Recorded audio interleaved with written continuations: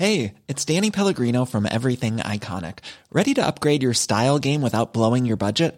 Check out Quince. They've got all the good stuff, shirts and polos, activewear, and fine leather goods, all at 50 to 80% less than other high-end brands. And the best part? They're all about safe, ethical, and responsible manufacturing. Get that luxury vibe without the luxury price tag. Hit up quince.com/upgrade for free shipping and 365-day returns on your next order. That's quince.com/upgrade. When it comes to your finances, you think you've done it all. You've saved, you've researched, and you've invested all that you can. Now it's time to take those investments to the next level by using the brand behind every great investor, Yahoo Finance. As America's #1 finance destination, Yahoo Finance has everything you need, whether you're a seasoned trader or just dipping your toes into the market. Join the millions of investors who trust Yahoo Finance to guide them on their financial journey. For comprehensive financial news and analysis, visit yahoofinance.com, the #1 financial destination, yahoofinance.com. This is the Cork Today replay on C103. On a morning where the whole country seems to be gone lotto mad, and the hunt is on and the search is on for who won the Euro Millions last night. 175 million euro has been won by somebody here in Ireland. The winner is this win is the 8th biggest win in Euro Millions history.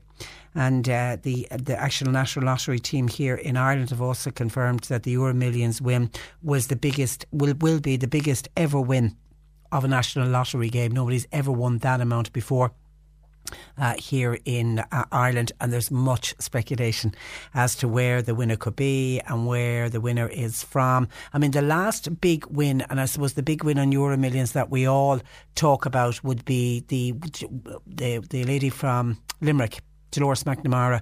She won back in July of 2005. It wasn't long. It's only about a year up and running at that stage. Yeah, it launched in Ireland in 2004. So it was July of 2005 that Dolores McNamara won. And at that time, it was 115 million euro, which is a staggering amount of money. And this one figure is even topping that at 175 million.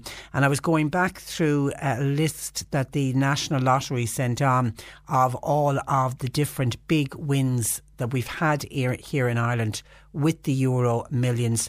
And Dolores is the only one whose name was on it. Other than there was a syndicate from Stakelums in Thurles that had a big win, but there were so many involved in the big win that they came out, I think, with less than $1 million each. So obviously they decided they would go public on it, but anybody else with any of the big wins decided to remain anonymous. And that's one of the big talking points here this morning. You know, outside of what would you do with the money, and everyone has dreams and ideas of what they would do with the money, including the argument, oh, it's too much for one person, but you know, give me a shot at it. I'd try to make a lot of people happy if I was given that amount of money. It would come with it a lot of headaches, I appreciate that, but it also could bring so much joy, and then you could go on to bring so much joy to so many people, and indeed you'd be doing it for future generations, because you really would be setting up your family for years and years. Long after you're gone, there will be money there to look after people who haven't even been born into the family yet. And think of all the fantastic charity work that you could do with money like that. It would be, I think the excitement of it all could nearly kill you with the shock. Anyway, there's lots of discussions as to what would you do with the money. But I suppose the other big question is, would you remain anonymous? Do you think when Dolores McNamara, I wonder, does she regret her decision to go public? Because the spotlight really went on her at the time. I remember reading some newspaper articles sort of in the years afterwards where she was almost living in a fortress because she was so afraid of kidnap attempts or people trying to blackmail her, and she was almost in a fortress in the house that she had built in Limerick. I don't know how she's doing now. You don't read or hear much about her. Her name only gets mentioned and her photograph will appear back in the paper when there's big wins like this. But as I say, she won it in 2005, so that's 14 years ago. I take it after 14 years her life has settled down a bit, but I don't know if anybody knows how she's actually getting on. So would you remain anonymous? Is that the best way to go? Would it be hard to remain anonymous? Would it be hard to keep it quiet that you had won that amount of money? Because see, the danger is you start telling obviously your family are going to need to know. There's going to be the circle of people around you. It's keeping everybody else quiet, isn't it? And of course, if one person tells one person, then I'll just tell one person, I won't tell anybody else, and then it goes on, and that's usually how the word gets out. We will speak with the National Lottery a little bit later on the programme, but your thoughts on that incredible win for somebody here in Ireland, €175 million. And we're doing our bit here on C103 as well to make people a little bit richer. Not richer to the tune of 175 million, but we are giving away €5,000 in cash on the C103 cash tracks with Kavanagh's. We have a superstar of the day that we call out every day. You first get to hear the name of the superstar with Simon at 8:15. Today's superstar is Take That. We had Adele yesterday and we had Queen on Monday. So it's the turn of Take That today. You need to listen out for 2 Take That tunes. They will be played back to back and uninterrupted, and when you hear the second song playing, get dialing on 1850 333 103 and caller 50 will win €500, and we're doing it every day across this week and every day across next week, so we'll have 10 winners in total, and we'll give away, we're spreading the love, in total giving away €5,000. C103 cash tracks with Kavanagh's, the new name for Ford in Mallow. For new and used car sales, visit Kavanaghs.com. But make a note, it is Take That who you are listening out for today. We mentioned yesterday on the programme when we were discussing the traffic plans and the proposed traffic plans for Castletownbere, and a couple of people from the Mallow area contacted the programme saying, the fact that the County Council are involved with the traffic plans for Castletownbere, and there seems to be a division in Castletownbere about the plans and the way they're going. One group seem to be agreeing with it, another group of Castletownbere are not happy with it, and there certainly is a divide within the business community and amongst locals. That then led to some calls from Mallow saying be very careful of the council making decisions, and people were poking fun at these very large flower pots that have been erected on the plaza at the lower end of Main Street in Mallow. And the plaza itself that was put in place, in fairness, you can't blame Cork County Council for that. That was the last act of the town council. Kind of a parting gift to the people of Mallow. This plaza was built, and from the day it's been built, I don't know, have we ever had anybody on to say that that was one of the greatest decisions ever made for Mallow. It is just all negative, because this plaza was put in at the lower end of the town of Mallow, where there used to be 2 lanes of traffic, so people would drive down, and if you were going left you'd get into the left lane, if you were going right or almost straight on you would get into the right lane. But they built the plaza, but in order to build the plaza they had to get rid of 1 lane of traffic, so now you come down the main street and you're funnelled into 1 lane of traffic to go either left or right, and it just becomes a bottleneck.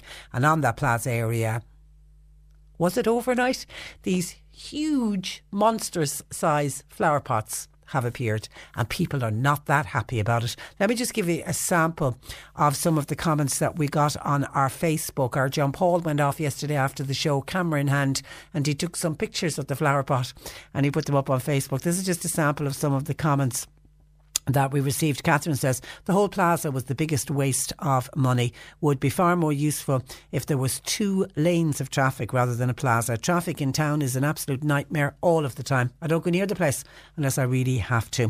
Trish says, Mallow town has become such a disaster that plaza is a joke. Constant traffic jams would turn anybody off going anywhere near the town. As for the pots, they look ridiculous, says Trish. Julie says, I drove down that end of town and I realised it was months since I had last driven down that end of town. I'm in Mallow on a weekly basis and I rarely drive down the main street at all now, and even less will go past O'Brien Street. The plaza was one of the worst decisions made in regards to Mallow streetscaping. Too narrow, a bottleneck into 1 lane makes 0 cents. Joanna says, I think they represent money. This is the flower pots. They represent money that could have been better spent on things the town could have benefit from. Towards a new theatre, perhaps, is a solution, or is a suggestion from Joanna. Nancy said, these flower pots are no addition at all to the town, and no doubt they'll be full of weeds by next week. That's if the Mallow roundabout is anything to go by. Fran says, between pots on the plaza, potholes on the roads, and virtual gridlock in the town, the death knell is ringing for Mallow. It's very sad, really. And a final one from Anthony. Who designs these things? Probably getting paid well for these stupid designs. Same thing in Cork City. Busy roads merging into single lanes, increasing commuter time in traffic jams. So we welcome your thoughts on the flower pots. As I say, we just touched on it yesterday, but again, people not that happy, and not that happy with what has been planted. Looking at the picture that John Paul put up on Facebook, I can see some nice ivy, and there seems to be some grasses in it, but it certainly isn't a big blast of colour. But maybe we're being a bit mean there. It is a bit early in the season, even though there's nice spring colour out at the moment. Would it be better if there was a bit of colour in it? Would people prefer? But they're huge. They're ginormous, huge, big flower pots. Take a lot of earth to put into those, and they're going to have to be well maintained as well. And can I just, seeing as I've mentioned Castletownbere, can I just recap on just two comments that came in too late yesterday for the close of it came in at the close of the programme yesterday. I didn't get a chance to bring it, so I just want to bring just these two final thoughts from this, because this went to the bother of contacting us yesterday. Texter says, Patricia, Castletownbere is a great town with some great people, but unfortunately we have some very negative people, no different to any other town. The majority of Beara people, 99%, agree that the town needs investment, has needed it and has needed it now for 40 years. We're in the dark ages as town's infrastructure goes. It's not good enough to say we won't run over anyone in a wheelchair. Our footpaths are a disgrace, and they are simply too narrow for all disabilities. We now have an amazing plan that has been passed by the powers that be. So let's all sit down together. No more excuses why we can't. Just do it, and let's have one voice going forward for Castletownbere and make it a better place for all to live, to visit and to do business in. Beara is beautiful. I'm the owner of the Skipper's Bar and Beacon nightclub in the new square in Castletownbere, and I am fully behind this project. Of course, there are small issues, but please, let's just sit down and sort them out. And that was signed by Coleman O'Sullivan. Thank you for that, Coleman. And someone else who sent in a text, no name on this one. The people of Castletownbere feel very hard done by Cork County Council, says this texter. The businesses and many residents in Castletownbere never gave a mandate to the Castletownbere Development Association to deal with the council on our behalf. The CDA has had many meetings with Cork County Council on behalf of the people of Castletownbere. Thereby, we feel the whole process has been very underhand, which is why we don't want to sit down with the CDA. We feel the Cork County Council need to listen to the people of Castletownbere. We are all for investment, but not to the detriment of our town. So we need to get all heads and everybody around the table there to sort that one out, that's for sure. 1850 333 103. Also coming up on the programme this morning, worrying news. If you are a learner driver and you are trying to access a date for your driving test, we have been talking and focusing on learner drivers for the last number of weeks, and we know the penalties have increased if you are driving unaccompanied, and for people who need to drive from A to B, they need, and who are learner drivers, they need to get their full licence ASAP, and the waiting times for driving tests in this area seem to be some of the worst anywhere in the country. What can we do about that? We'll also hear some good news for the village of Kildallery. Finally, get their reservoir. I'm really thrilled for the people in this village, because what they have had to put up with for the last number of years, it's certainly 5 or more years that we've been talking about water problems in Kildallery. So hopefully they're coming to the end of the problems that they have been witnessing. Later on in the programme, we will welcome lovely Demi Isaac to the studio. Demi, unfortunately, was forced to leave Dancing with the Stars last Sunday, having danced what I felt was her best performance, certainly her highest score. And she's been a wonderful example for young people on that show, because she's been the youngest contestant ever to take part with Dancing with the Stars. And even across the water in the United Kingdom with Strictly Come Dancing, that the show was based on that. I don't think they've ever had a contestant as young as Demi was, only 18. So she joined us in the studio to share with us her Dancing with the Stars experience. And it is Wednesday, so Peter Dowdall will answer all of your gardening questions. If you have a gardening question, get it in throughout the morning. It's just a little bit of a fun piece. The newsroom put this together. They went around and just asked people if they won the Euro Millions, what would they do with the money and how would they react to it? Party, party, party, and everyone's invited. Go travelling. Lots of travelling, help out a lot of charities and help out friends and family. I would go to Ibiza and I would have a big party with loads of champagne and bring all my friends. I'd pay all my bills and then buy a private island in the Caribbean. I'd buy a big block of land and I would build a homeless shelter for animals on one side and a homeless shelter for people that don't have any homes on the other side. I would hire loads of people to look after all of the homeless people and all of the homeless animals. I'd plan the trip of a lifetime to start off with, and then probably meet with a financial advisor. I'd bring all my family and close friends into a solicitor's office and they'd all get the exact same amount, so there'd be no fighting or arguing. Devote the rest of my life to having fun. I would travel the world and then I would buy a lovely house on a cliff in West Cork overlooking the beautiful sea, and I'd stay there happy out. Oh, sounds nice. A house on the cliff overlooking the sea. Amazing, everybody going travelling. Good to know people are being generous as well. Everybody's going to spread the love. Okay, just somebody else by text says, this made me laugh, the lotto winner could give Cork County Council money to put flowers into those new yolks, the flower pots, instead of the ivy and the grass that is currently there. And Dave says, hi Patricia, I wonder was planning permission applied for those horrible puke bowls near the plaza in Mallow. We have sent an email to Cork County Council just to find out the background and the thinking behind it, and it's been the first department, John Paul, sent it on to, said, oh no, we can't deal with that, and they've sent it on to another department and we are awaiting a response. I know by the time I came on air at 10 o'clock this morning we didn't have a response, but we are awaiting a response. Mary in North Cork says the plaza that was planned in Mallow is nothing like that was planned. Is nothing like that was originally planned, is that it? So tell those in Castletownbere, be very, very careful regarding any plans that they see.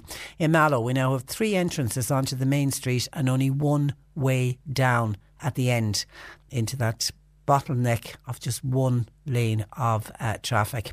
Yesterday morning I was in Mallow and it took me nearly an hour to get out of Mallow because of that junction at the plaza. As for the pots, I give up on that. They don't even fit in. It's more stone work would fit in, but the stonework isn't matching. The pots definitely don't work.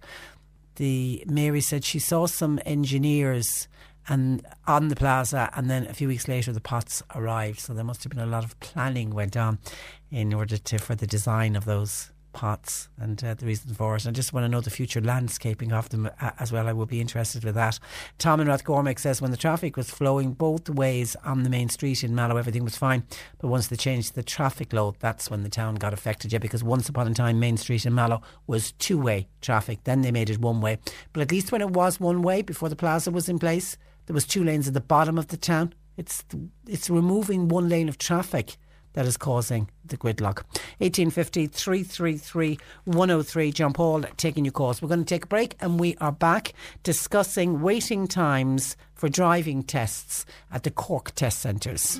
Laura Gaelga, RC103. Anne Frank, Bacalín Og Judachi Anne Frank a fuair Boston Holocaust. Rugach Anne Frank an Darla Dig den Bhí Mehiv Nedig Fehanei I Frankfurt sa Germán. Ach fágad tailachtaí olnach de bhar gnórá thula bhí aige ahar. Le linn an dar cogad damda dúr clenam winter dul bhlach ón na stapo. Nuair bhí siad bhlach mad siad dílan lena taí agus lena smuintí. Scríb si an cuid is mó dá dílan I bherm litcha de gwyna dar bhanam kitty. Scríbid de fuair dílan freisin ach níor tháinig siad riomh Rud amháin a scríobhsí ina dílean ná when I write I can shake off all my cares, but will I ever write something great? Bhí si rifalach ar feadh 2 bhliain.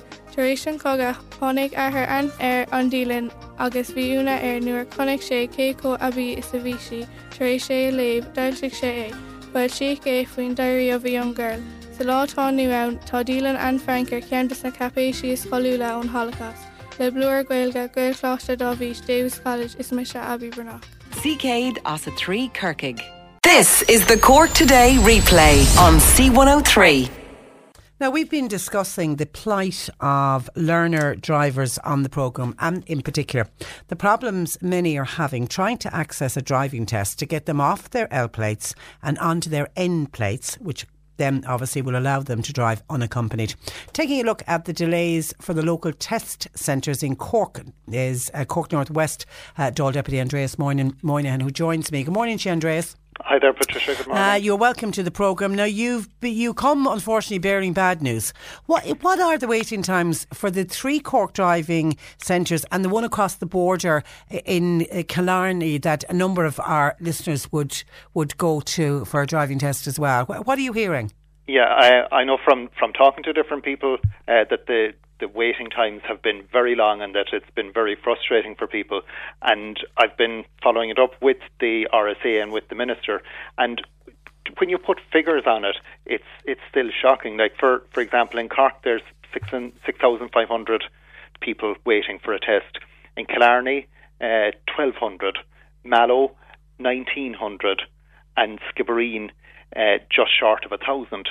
And these are all people who have done their test, who have done the lessons and are, ready for the test and keen to get going driving and being held back waiting for the test.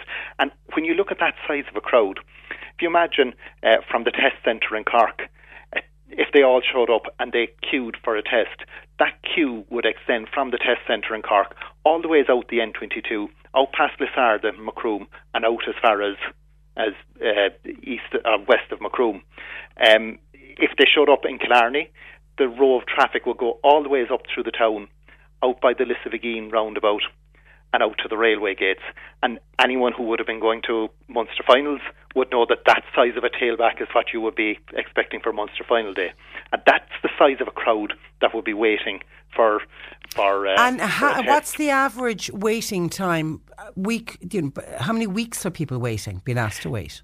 In the different centres, it's a moving target constantly, so that in Cork there are some people waiting 18 weeks, whereas the average is 14 weeks.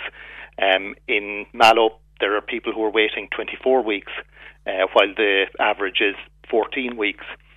So there are some people waiting longer than others, because if you imagine, some people are able to do a very short notice test and are able to go on a fast turnaround, and we've been able to work with a number of people on that who've had to get a test for work or for college or so on, and that they had the flexibility to be able to come in on short notice. But that's not an option for many people. And really, as well, I always think that because it's a nerve-wracking experience. I mean, all of us remember doing our driving test, and it's one of those things I'd never want to do it again. I thankfully passed first time round, but it was probably the most nerve-wracking thing I've ever had to do. So I always think it's unfair when, and I know how desperate people are to get their licence, but when they spring a test on people like to be prepared. So I do think people need a good lead-in to let people know when they will be doing the test. Yeah, the short notice is not ideal. The option it's not ideal. The ideal option. Okay, really, you want to be able to have a chance, like you're saying, to prepare for it. Yeah. Congratulations, by the way, on your own getting it on first time. That's a big deal, because an awful lot of people don't, and that puts further pressure on the queue on the system. Is the simple solution more testers, Andreas? The additional testers is a big part of the solution, because if you stop and look at it, there are, in those centres that I outlined to you, Cork, Killarney, Mallow and Skibbereen, there are only 13 testers based there full time to deal with a queue of about 11,000 people. So it's clear that they're under pressure and that they're struggling to get through those numbers. The Minister has recognised the issue, and he's acknowledged that yes, there should be extra testers brought on, and we're keeping the pressure onto him for that to make sure that he brings them on as quickly as possible. Like they would have taken on. They're talking about 52 extra coming on and bringing it only to 150 for the whole country. I don't know that that's enough, because there's pressure all over the country, and we have only 13 based in those centres full time. We're going to need a good chunk of those extra testers as well when they come on street. And they're going to have to be spread out around the country. We're not going to get them on. Is it true there's only one tester in Mallow? There's one tester based full-time in Mallow, 1 in Skibbereen, 4 in Killarney and 7 in Cork. And then they supplement it by moving people around. But one person based full-time in Mallow for a crowd of 1,986. If they showed up for a test, there would be a queue halfway out to Bantier, out past the racecourse and way out the road. And is it just Monday to Friday that they test? Yeah, I think there's a real option for to go off into the weekends and a little bit like what they've done with the NCT. Yeah, I think there's a real option there. And when you have the additional testers, do a bit of overtime on it and give people the opportunity so that they don't have to be taking time off work or time off college and taking in those extra days for to increase the capacity of the test centres. And there's a real opportunity there. So the extra testers, but also to make more use of the weekends, and in that way give people who have done their lessons and who are good drivers, give them the opportunity to get off that waiting time and have the licence and stop that question mark hanging over them. Because at the moment you have a huge cohort of young drivers who are good drivers, but they're being viewed the very same as somebody who sat into the car for the very first day. I think that's very unfair, that they should be given the chance, having done their lesson, having done their practice and everything, that they should at very least be given a chance to have a test and to get on with getting a licence. I'm sure I heard the figure, or I read the figure during the week. Is it 14% of no-shows?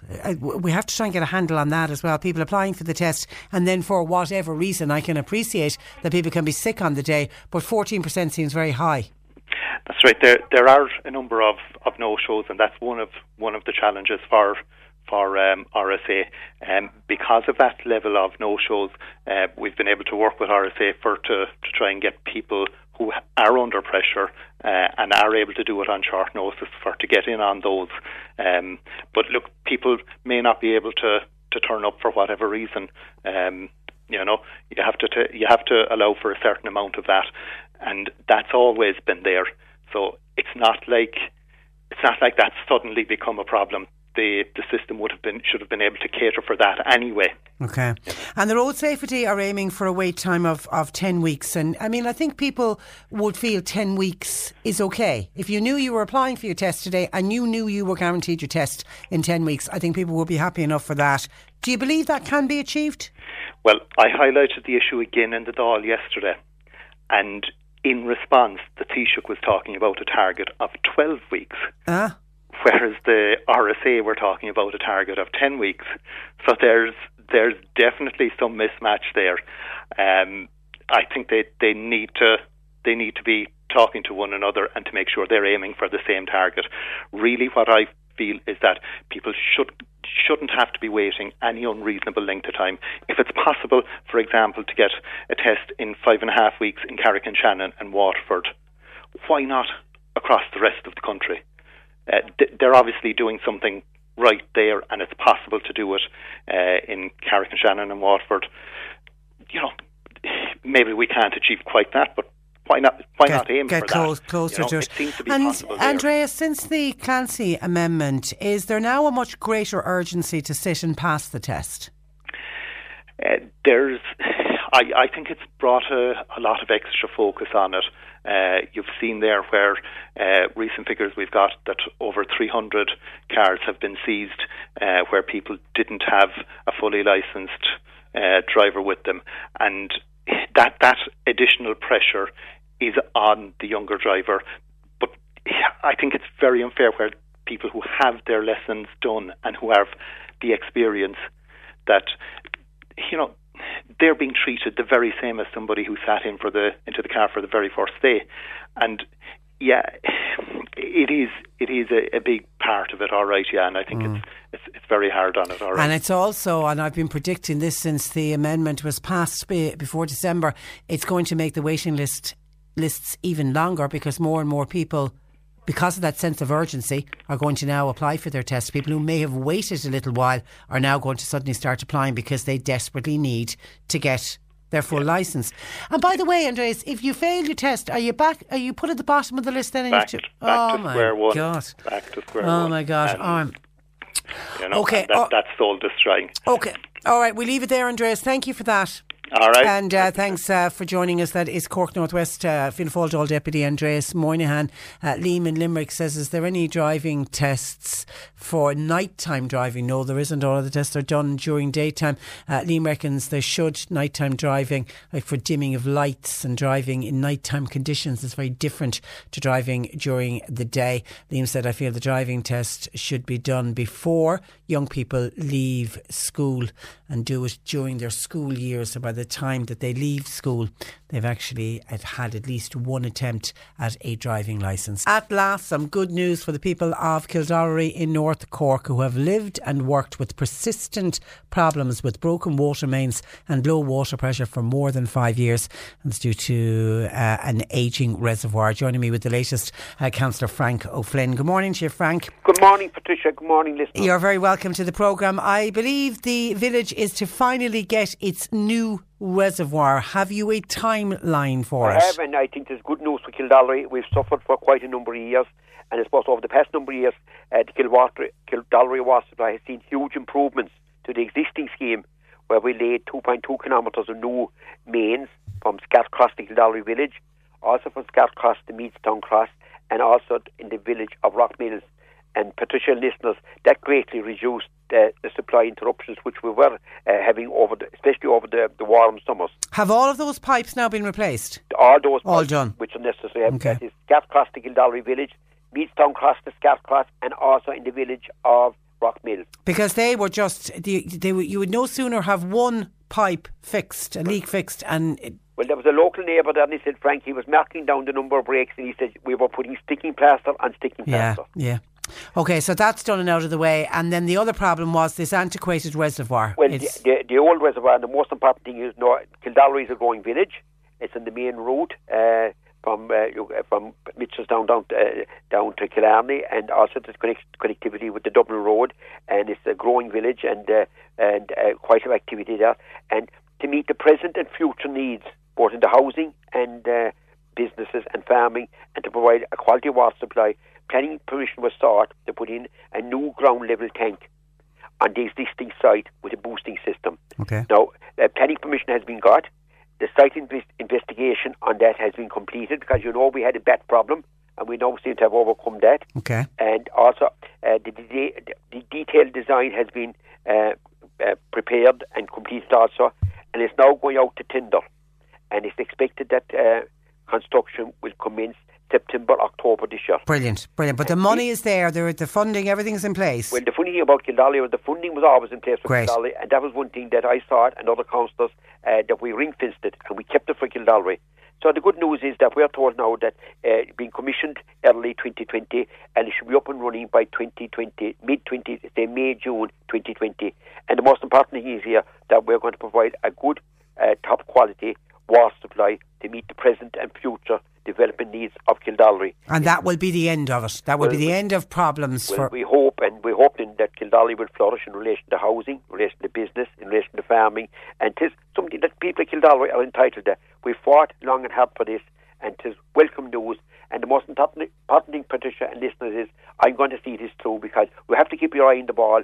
One thing is getting something on paper and telling you you're going to do it, but the other thing is, I think, as a local councillor, to ensure that we keep the deadlines they give us. Frank, it's a thriving little village, isn't it? Whenever I pass through it, it's always got that buzzy feel about it. It's always busy. It's a beautiful village, going very, very well. They have a very, very strong local community there, spirit, exceptionally strong, tidy towns there. Yeah. And that's evident when you drive through. Oh, and of course, they're a good sporting village. The GA, which is the bedrock of any community, is exceptionally strong. The blue and white of Kildallery is always very, very strong, and they're a very hard-working, strong farming community, strong business, and it's a beautiful area.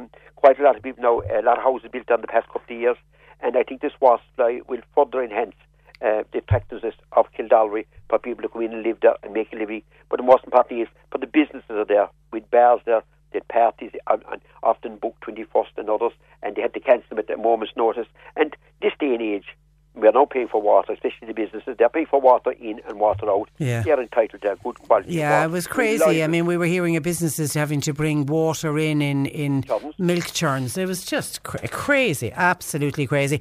Actually, just staying on water problems, what's going on with the water in Buing, in poor women who've dyed their hair blonde going green?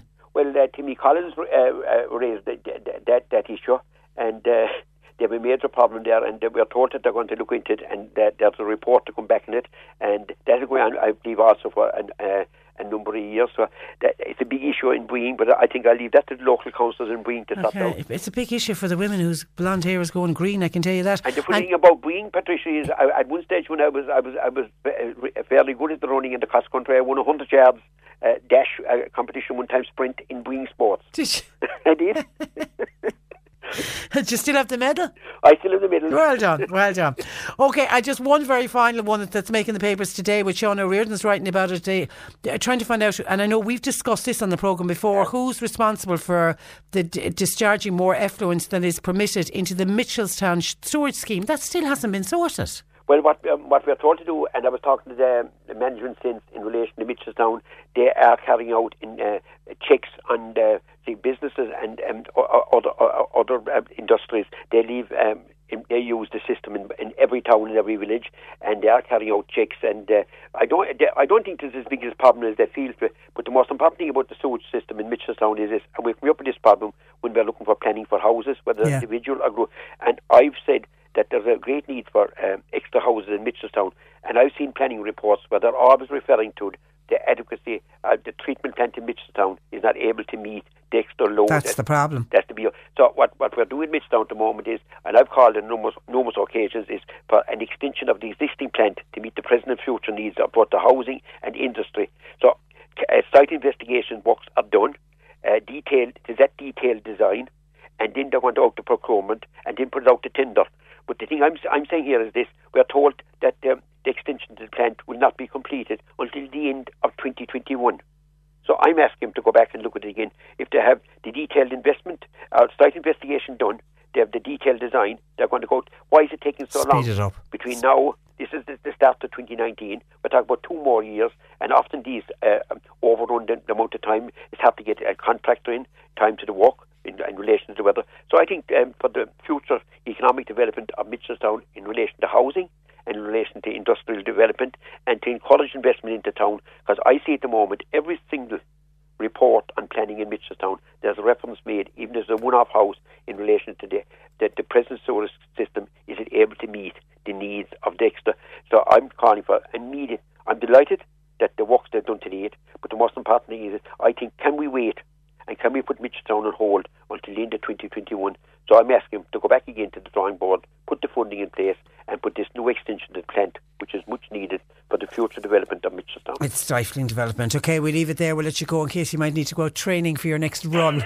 Thanks for joining us. All the best. You're listening to Cork Today on replay. Phone and text lines are currently closed.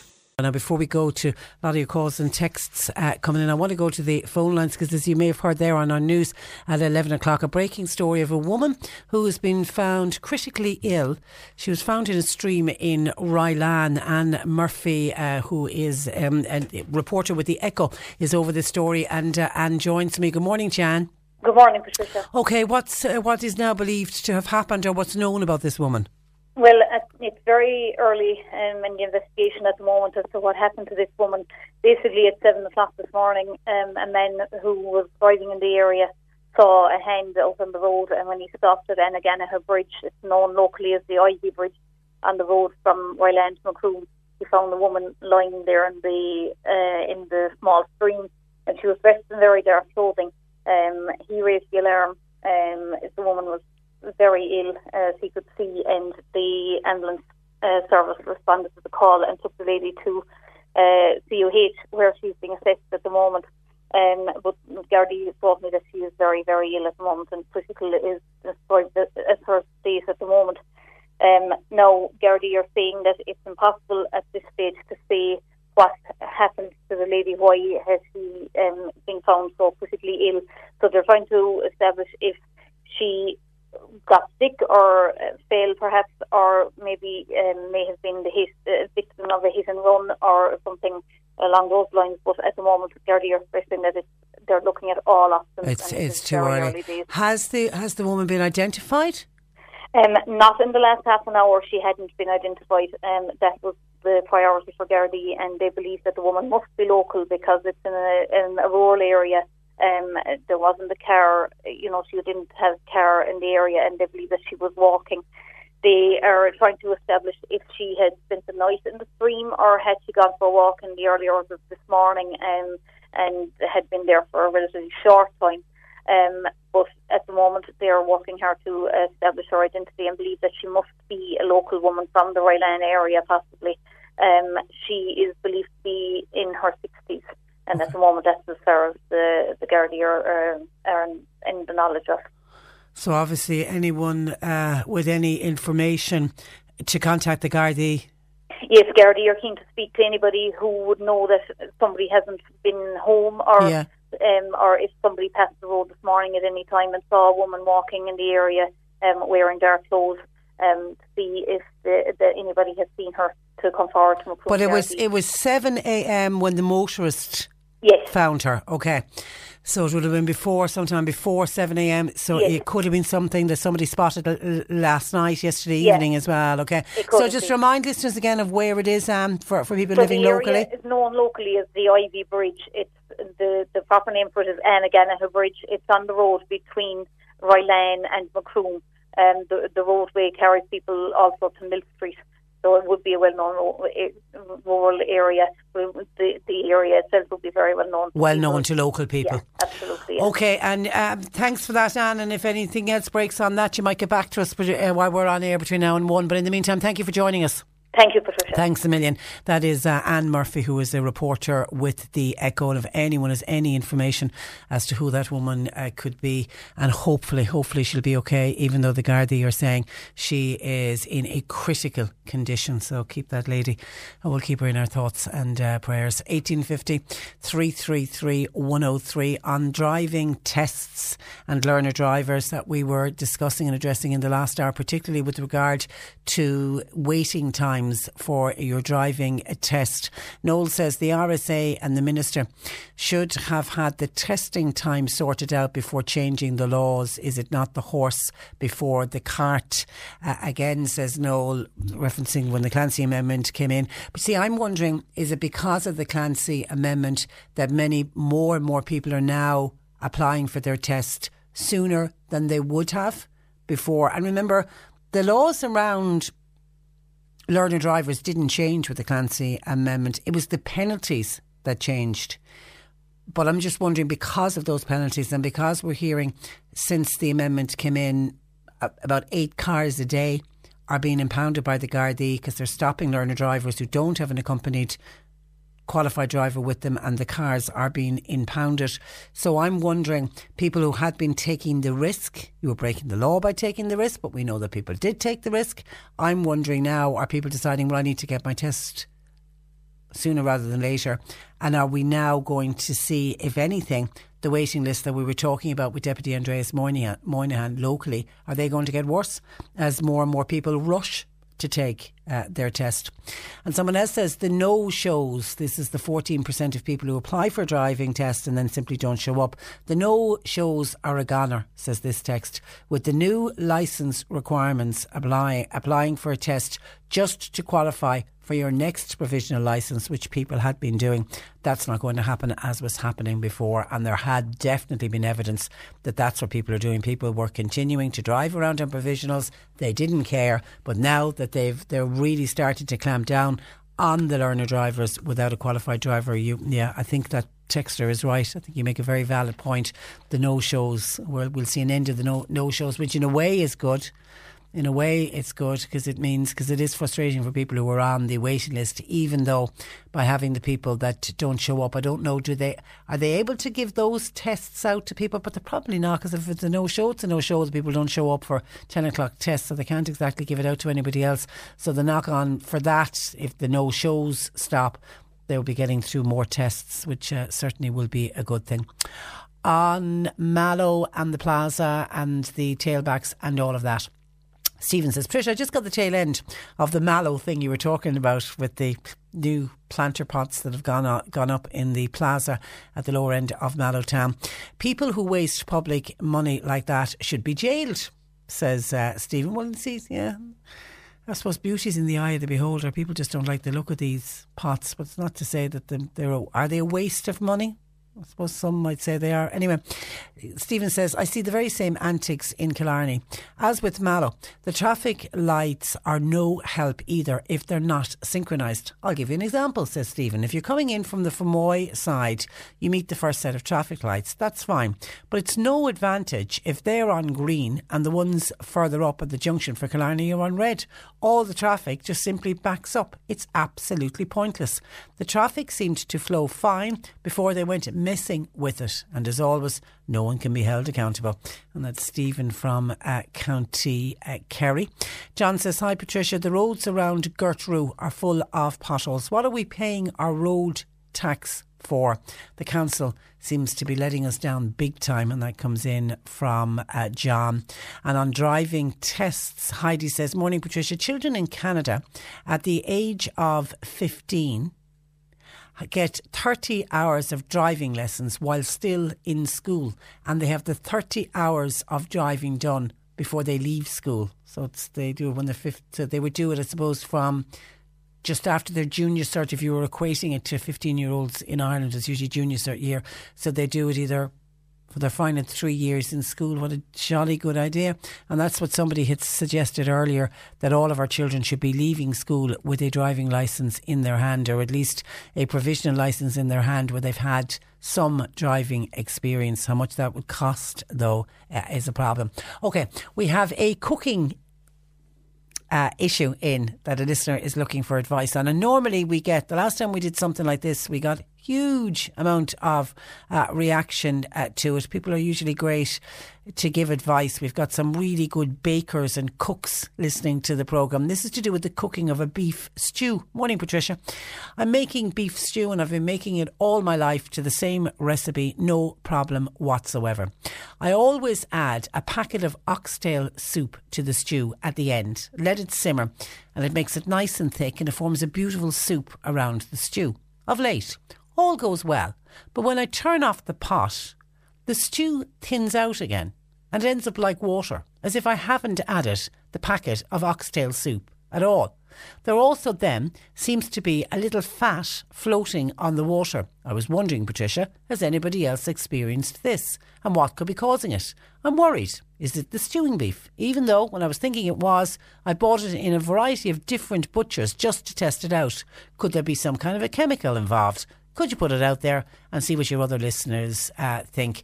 And the way you make your stew is exactly the same way that I remember my late mother used to make the beef stew, and it was always finished off with a packet of oxtail soup. And you're right, the oxtail soup makes it gorgeous and thick, and there's something wholesome and warm about a bowl of stew like that, and the soup making it lovely and thick. And yeah, my memory when certainly when I was making stew that way, it always thickened it up. Why would it stop thickening? Now, is it the beef, or is it I wonder if have the ingredients in the soup changed in any way? Even though it seems a bit strange that when this listener is making it and it's simmering away, all goes nice and thick, but as soon as she turns it off, then it's just, when the heat stops, it starts to almost separate and goes back into water as if the soup has never been added. Does anybody, any suggestions, any advice, any good cooks out there can tell us? And could it be something to do with the oxtail soup? And I'm assuming that our listener hasn't changed the brand of oxtail soup. It's the same oxtail soup that she's always been using. Something has gone wrong. she's thinking it could be the beef, but she's done the right thing in going to different butchers, source the meat somewhere else to see could it have just been the particular type of meat that she bought the first week that it happened. But she's been around to different butchers and it's happening every time. And then instead of the soup, the oxtail soup, thickening it all up and it all being this nice thick soup being in your stew, instead it's gone watery and what appears to be almost like a little bit of fat floating on the top instead. Any advice? 1850 333 103. John Paul taking your calls. The phone lines have been busy, by the way. As we all say to people, I know people get frustrated. People can get frustrated when they're waiting for the John Paul to answer the calls. So as I'm always saying to people, feel free to text or WhatsApp us and we'll try and get back to you when the phones are a little bit quieter. 0862 103 103. Val is in Aragon. Good morning to you, Val. Good morning, how are you? Answer for the lady with the stew when it's not thickening. Yes, I'll tell you now. Is we put the stew, just the meat into a bowl, okay? Yeah. And then put a bit of cornflour through the stew. Yeah. And bond it together. Yeah. And then put in an onion. Right. And mix it all together. Put it into your saucepan and put a small sip of water. Not too much water now. Okay. And then when that's cooked, then put in before it's cooked, put in your carrot, cut up a carrot and put it in. Yeah. And then get a packet of the country stew. You'll get them in the Super Value market. And mix it through and you'll have a gorgeous stew. Okay.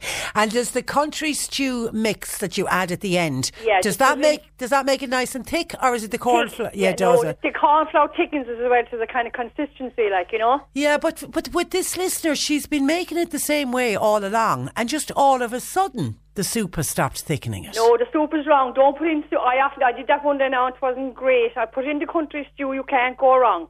Okay, but she needs to put corn flour in as well, is what you're saying. Yeah, put it into the meat before you actually put it into the sauce. Mix it all up and put it into your saucepan and put a small sip of water, not too much, and off you go for the rest. Okay, and there's nothing like a big bowl of stew, is there? Yeah, it's fantastic. All right, Val, thank you for that. No bother. Thank you for the cooking lesson.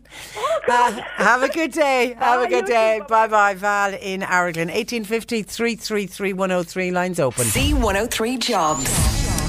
Now, Bantry Credit Union, they are looking to create a panel of candidates. It's for a temporary teller vacancy.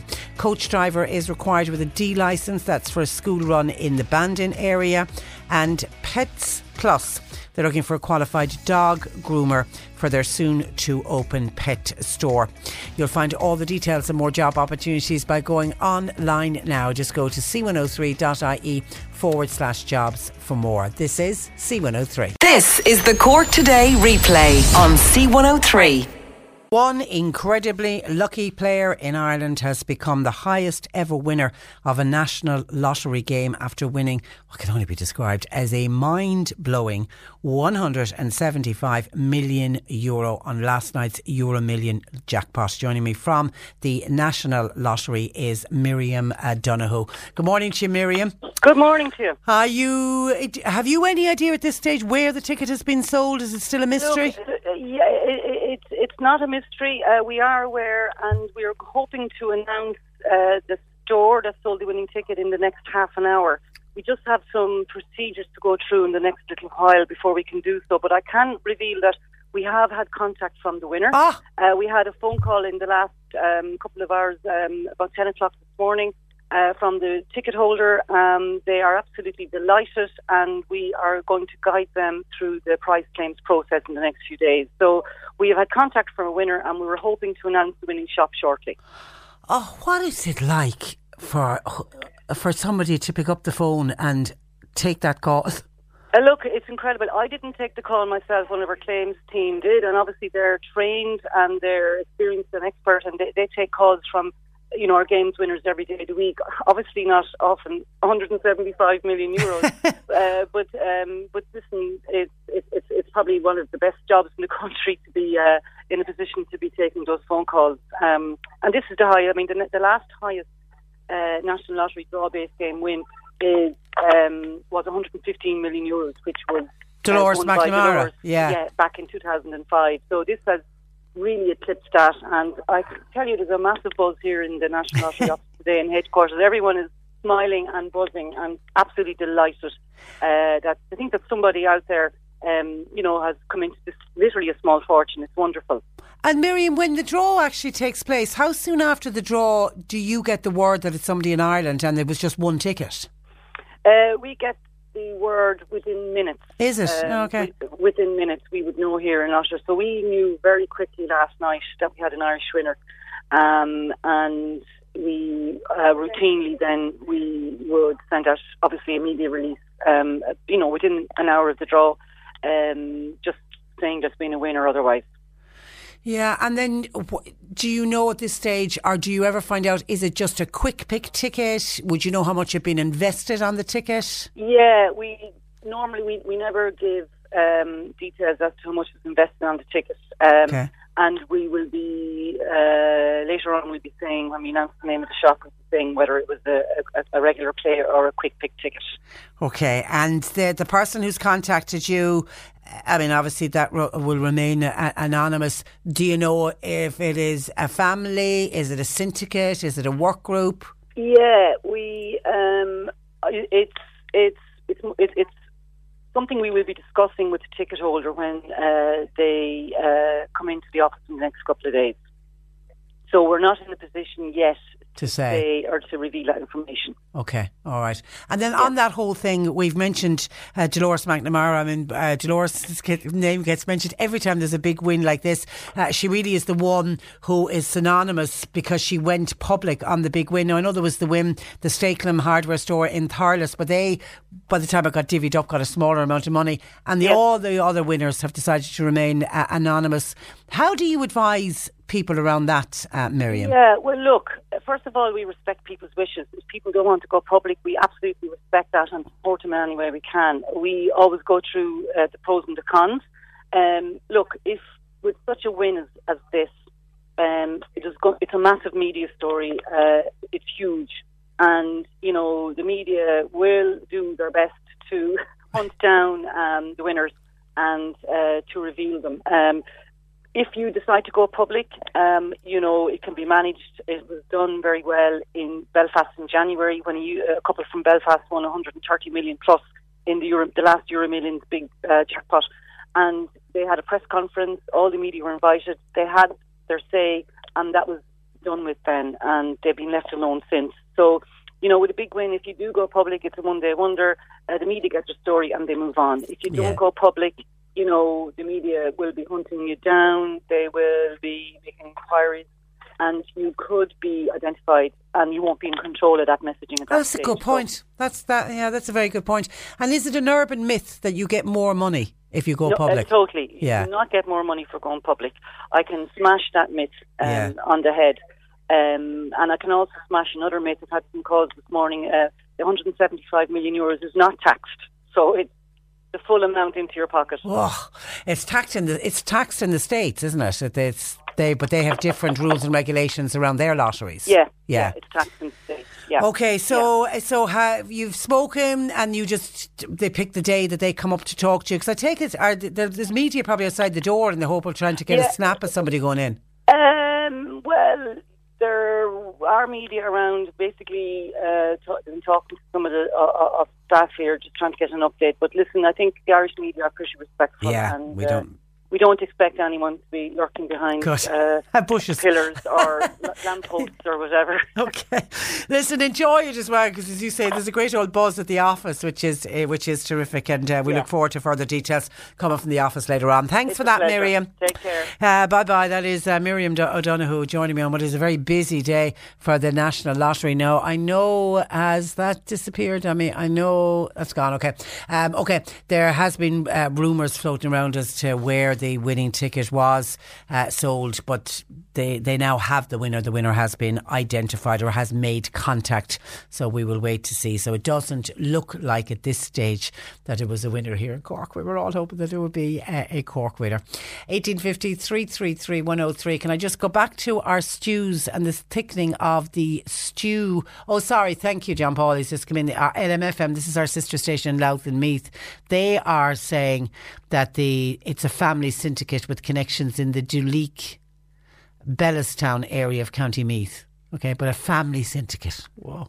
Okay, because that's the other thing is, was it a work syndicate where it was split with a number of people? It looks like no, a family syndicate. Okay, back to the stew and the thickening of the stew.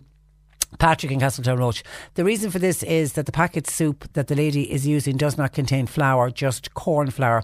If it has flour in it, it will thicken. And that was exactly my thought when I read that initial text, because we're assuming she's using the same packet of soup. Have the ingredients changed in the soup? And somebody has sent in a text saying that oxtail soup has changed with the words new improved written on the package. This is from Jenny in Fermoy, who by the way says it's horrible tasting since they... It's that time of the year. Your vacation is coming up. You can already hear the beach waves, feel the warm breeze, relax and think about work. You really, really want it all to work out while you're away. Monday.com gives you and the team that peace of mind. When all work is on one platform and everyone's in sync, things just flow. Wherever you are, tap the banner to go to Monday.com.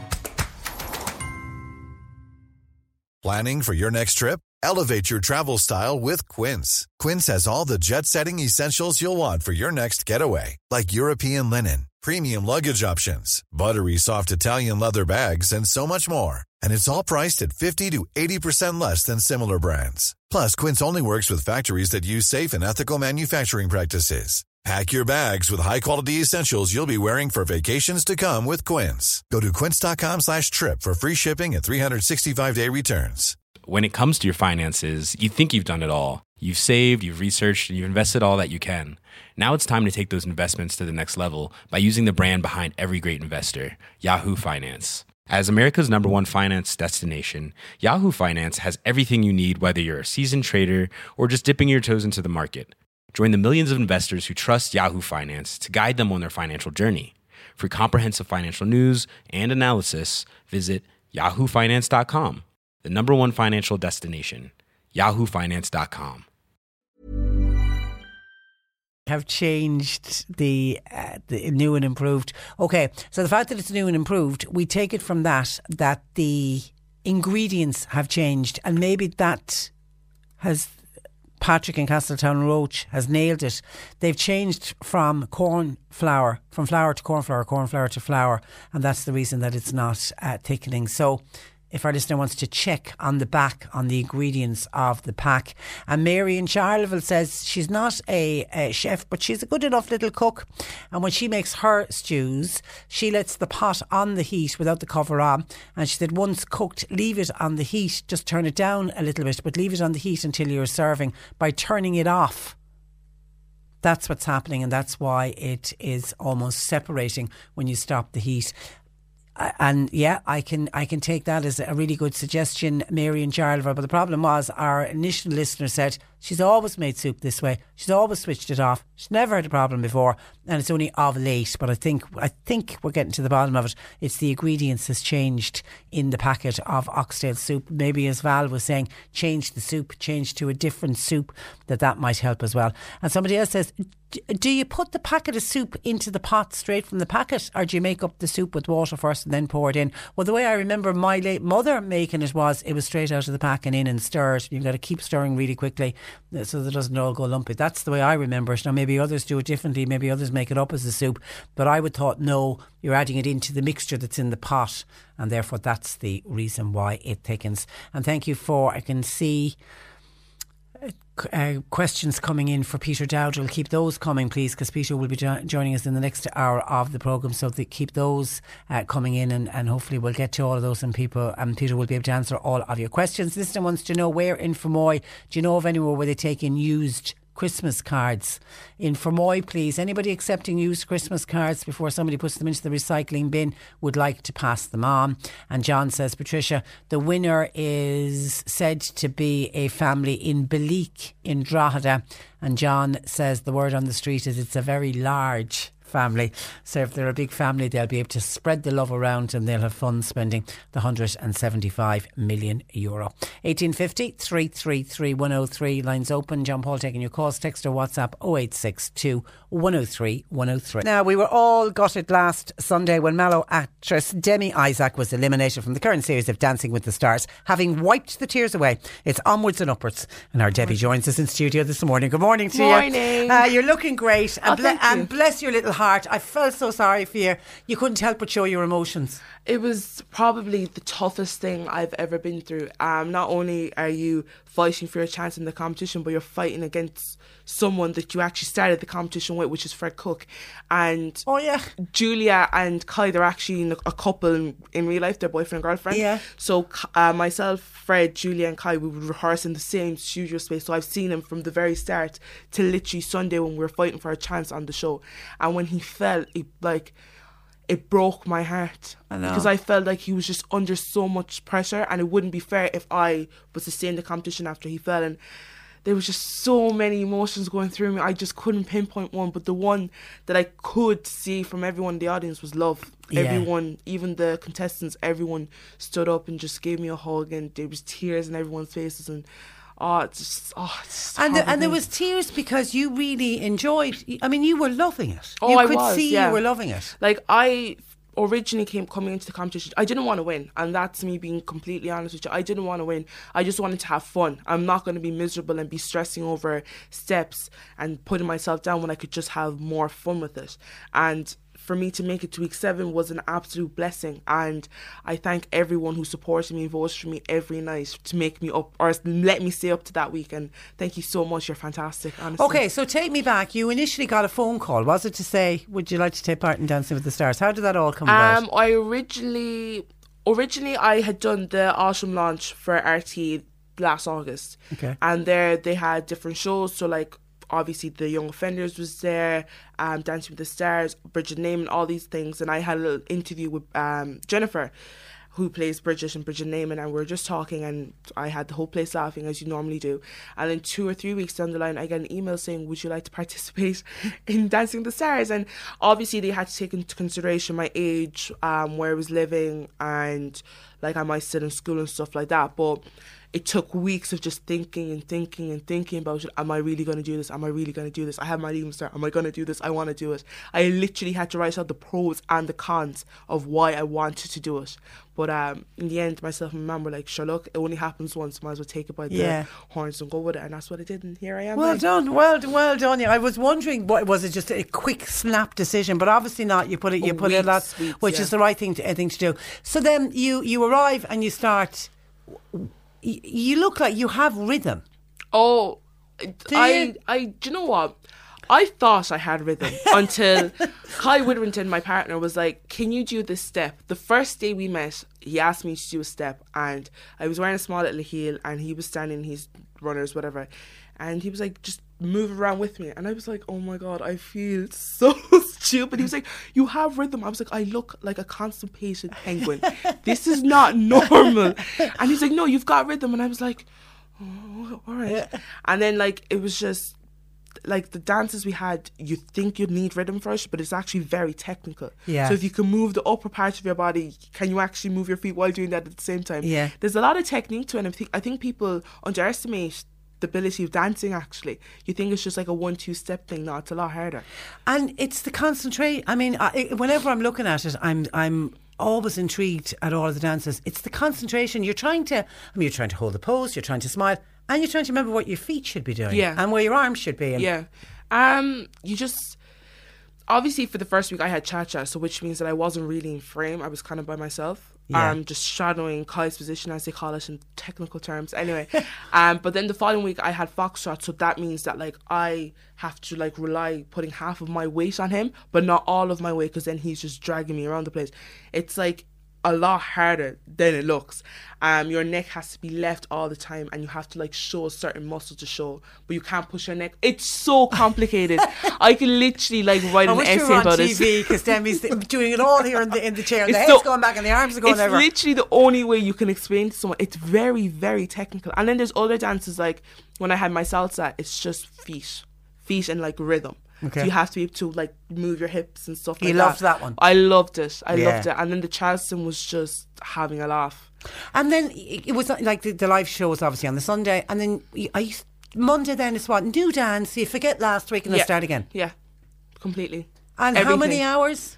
I was doing 5-6 hours because I mentally could not continue on. We've tried it before, myself and Kai. We've tried to do 7, 8 maybe if we needed to. I would nearly cry because my brain was taking so much.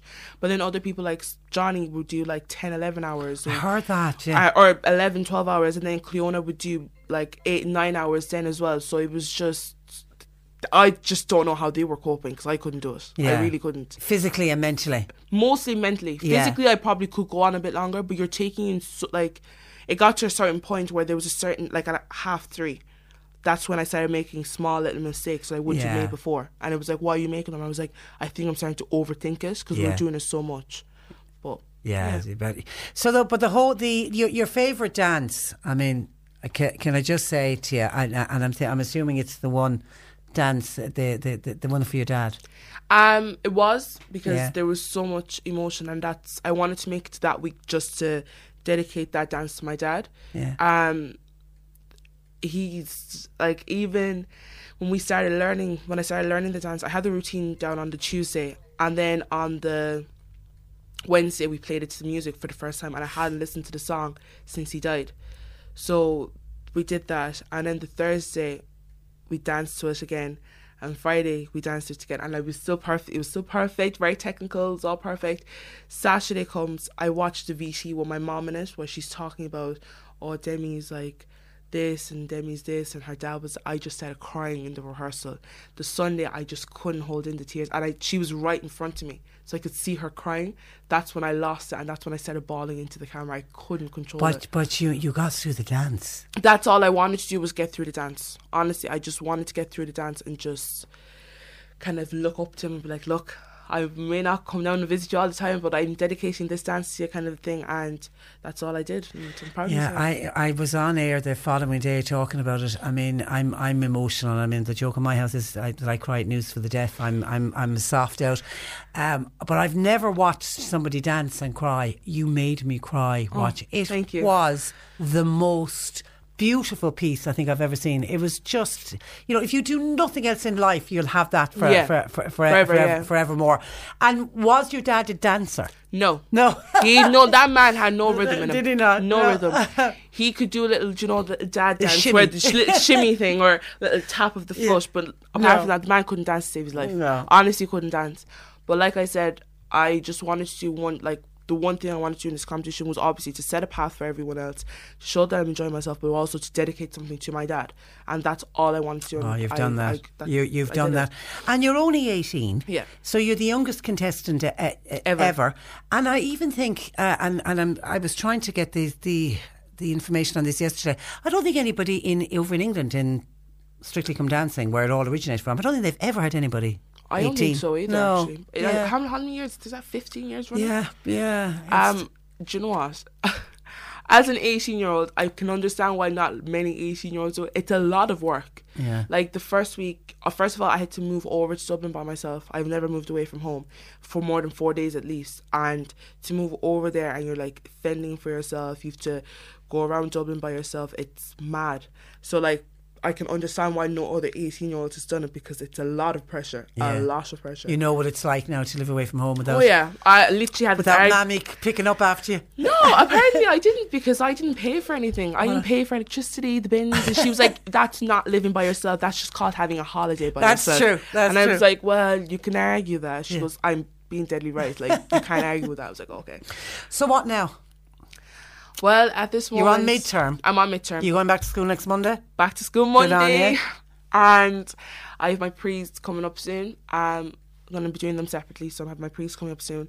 And then of course you would have missed your pre's. I missed my pre's, so back to that. Okay. And the young offenders hopefully will be starting soon. So filming. Yeah. So I can't wait to be Linda Walsh and put Demi away for a little while and just be Linda. And have you, is that going to be this side of your exams, or? It hasn't been decided yet, but it should be either before or after. Yeah. So either way, I'll be diving straight into that in a couple of a few months. So how long do they film for? How long does that take? Well, for me, when we started, I was 16, so I can only do certain amount of days and certain amount of hours because I was a minor. But now because you're 18, I'm 18, a young adult. You're an adult. It could change, so it's up to them now. I just have to see the college. Look at me talking about work. I know. It's weird. Do you love it? Do you absolutely love the Young Offenders? I love the Young Offenders, and I'm absolutely grateful to be part of it, because obviously because of them I wouldn't have done Dancing with the Stars. So it's like a ripple effect. But I wouldn't change the way I got on anything. I wouldn't change anything, actually. I'm happy. I'm so happy and so How grateful. did the Young Offenders come about? Did you audition for that? I auditioned for it, but I didn't know what I was auditioning for. Okay. So I hadn't watched the movie, so I didn't know anything about it. You hadn't watched the movie? Hadn't watched the movie. I've heard so much about it, but I was like, it's going to be a load of rubbish now, isn't it? So I went off anyway, and I auditioned. You to fill out an online application form, fill in your experience. If you look at my experience, I had nothing. I just literally had past pantomimes. Then you had to send away 2 videos. And these were in school? These were in the school pantomimes, yeah. So I listed So them you weren't all in out. drama school or anything like that? Nothing. No. I've never done anything like that. Okay. And then I sent 2 videos off. And then I completely forgot about it. This was all on the deadline I sent off. I completely forgot about it. A month later, I get a phone call from the casting director, Mike Foot, who's the director's brother, Pisha Foot's brother. And he's like, well, we want you to come in for an audition. And I was like, all right, cool. Don't remember what I need to audition for. He's like, I'm going to send you some stuff and you to learn it and come into it. So I was like, okay. I read it, went in for the audition. Still hadn't watched the movie. Went in for the audition, and I was like, okay. He was like, this is really good. And I was like, all right, thank you. And he was like, we want you to come in again, but this time you're going to meet the director and the 2 boys, the 2 main characters. I was like, what? The 2 main characters? I was like, all right. That day, I literally studied the movie. I didn't watch it. I studied it. I was like, okay, this is the way they're speaking. This is the way they are. This is their characters. This is the way they talk. This is their lingo. This is all the jokes they have. I was like, all right, I've got this. And did you know whose girlfriend you were going to be? No, you didn't. Okay. So I was up for Siobhan or Linda. Oh, okay. So either way, it was win or lose kind of a thing. So I went off anyway, and I met the 2 boys. I met the director, and I was like, okay, this is like.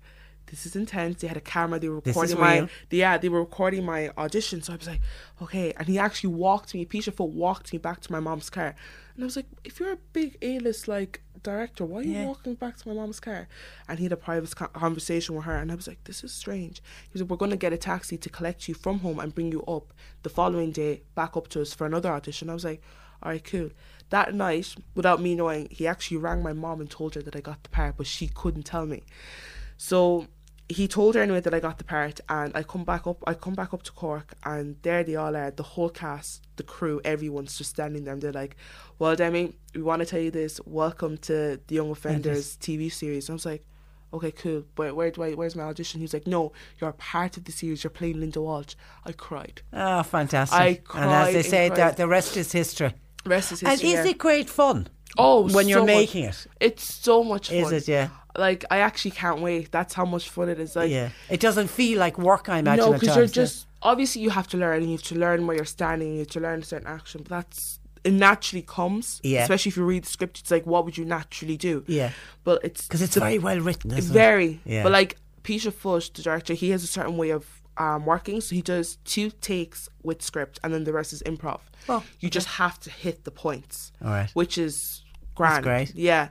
But you got to see Cork in a different light. Like, we were travelling around we went to the Bellsfield, never been there before. It's a beautiful view. Yeah. Literally, you look over the city and it's fantastic. So it's like a tour. Yeah, of like a lot of friends. But it's a fantastic showcase for Cork. I mean, it's just definitely it's great. Okay, lots of people saying what a beautiful, wonderful, funny young lady. We were also proud of her. You're a winner in our book. Go Demi, said somebody else. You were robbed last week. You should have won. Somebody else saying she is fantastic. Congratulations to her. Who do you think is going to win Dancing with the Stars? The final 3: Cleona Hagan, Johnny Ward and Mairead Ronan. Who do I want to win? Yeah. I want Johnny or Cleona to win. And Johnny is really I'm really close to Johnny. Johnny Ward is an absolutely fantastic man, lovely man. He's so down to earth. Cleona is an absolutely fantastic woman. We live together, so I know her more than anyone else. So I want one of them to win, but I can see Mairead winning. And it's just public voting, who's voting more and who's going to get the most votes. And the last night will go down to the public vote. Yeah. Yeah. Yeah. So that's the way it is. But and will you be involved in the last night? Do they bring you all back or anything? Do you know any? To my knowledge, I think they bring back all the past contestants, and we have one group number one, right. one last hurrah, they say, and yeah. Well, it's been a pleasure. Good luck with the leaving cert. We'll keep in contact with you, and good luck with the young offenders. And it was lovely to have you in the studio today. Thank you so much. Thank you. You're listening to Cork Today on replay. Phone and text lines are currently closed. You can email Patricia at c103.ie. Now, the RSA has tweeted the show this morning. We're obviously listening to us on our chat with Deputy Andreas Moynihan about the shortage of driving testers, and that's leading to the long delays for applicants for driving tests here in Cork and across the border in Kerry. And they say that the RSA has written to Deputy Andreas Moynihan to confirm that the additional resources being deployed to tackle the backlog in Cork, and that they are working to have a 10-week average by the end of March. That's only a few weeks away. A priority request for a test, by the way, they say will also be accommodated. And they say, Patricia, the no-show rate last week in Cork stood at 15%. 145 tests were also cancelled by applicants in Cork, which could be allocated to other candidates. And I think that's fair enough. If somebody gets a test date and then realises for whatever reason they can't go along, maybe they feel they're just not ready to take the test, cancel it. But I think it's the no-shows at 15%, because obviously if there's a no-show, they can't allocate that test to somebody else. Somebody simply doesn't turn up and the instructor is sitting there twiddling his thumbs, he or she, waiting for the next person to be tested. And you know, I think what one of our listeners earlier on said, I think is right. I think that no-show rate, I'm even surprised that it was at 15% for Cork. I'm imagining that is going to fall, because people are really desperate now to get their licence and to get their full licence as quickly as possible. And we hope that the RSA can achieve what they're hoping to do, a 10-week average by the end of March, because Andreas Moynihan and the figures he had was showing that in Cork, average waiting times 15.2 weeks, with the longest standing at 19 weeks, which that's almost double what the RSA are hoping their target time will be. In Mallow, applicants wait on average 17.4 weeks.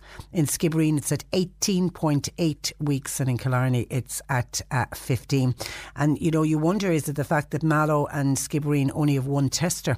If they had more testers in Mallow and in Skibbereen, they certainly would be able to get through more tests, because I mean, there's nearly 2,000 people waiting on a test at the centre in Mallow with only one tester.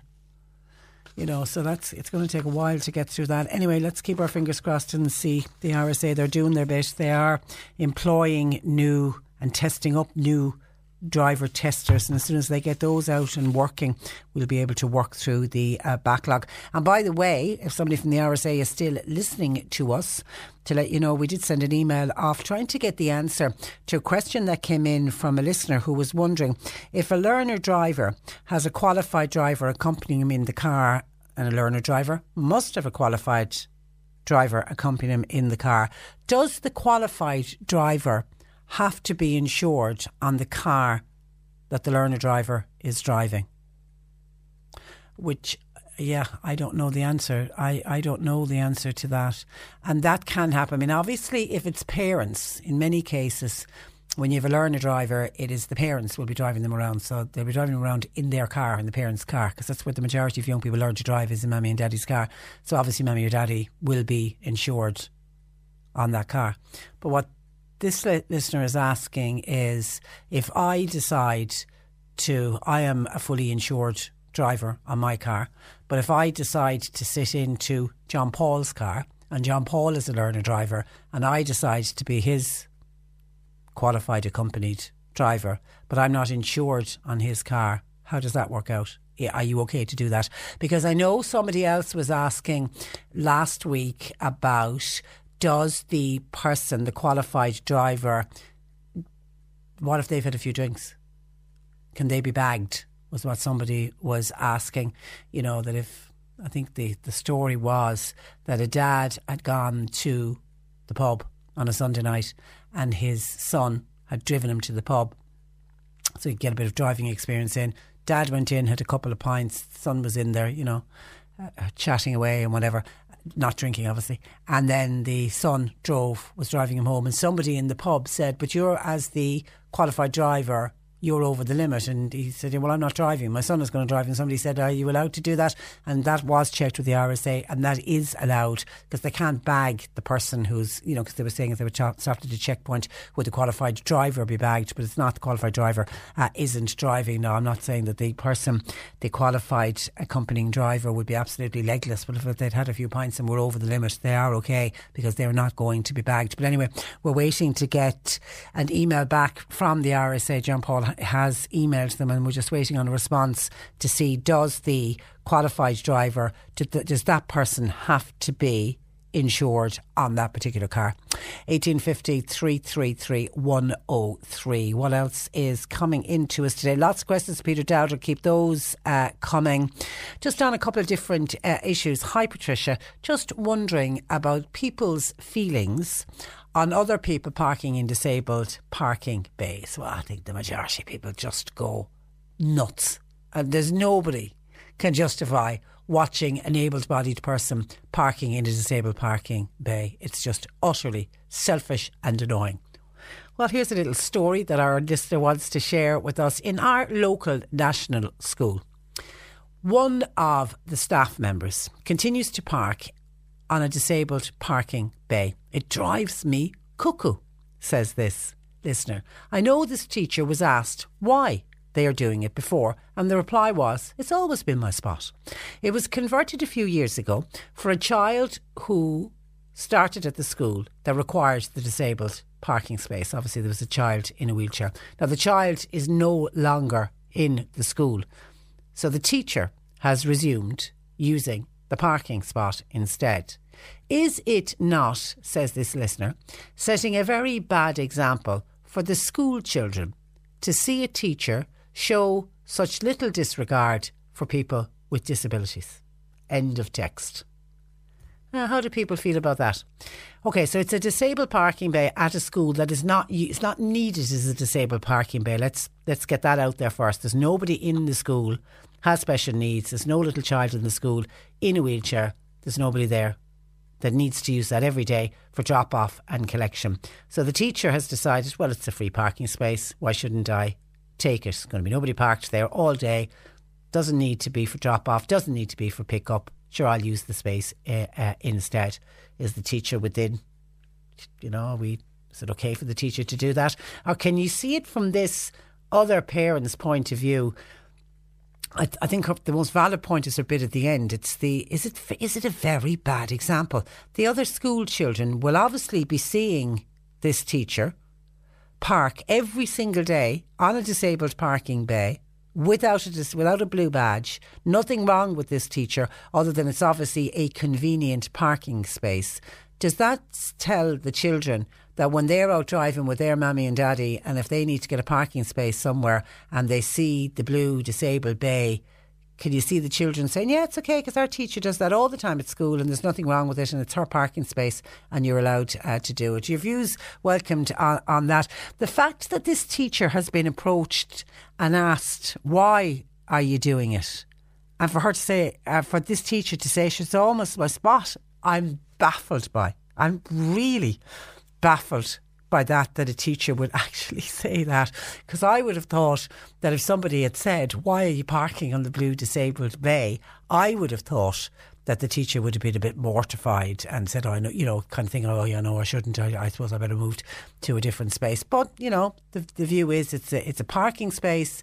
It's obviously right outside the school because it was put in place for a little child, a little boy, a little girl in a wheelchair that needs to use it. So it will be very close to the school.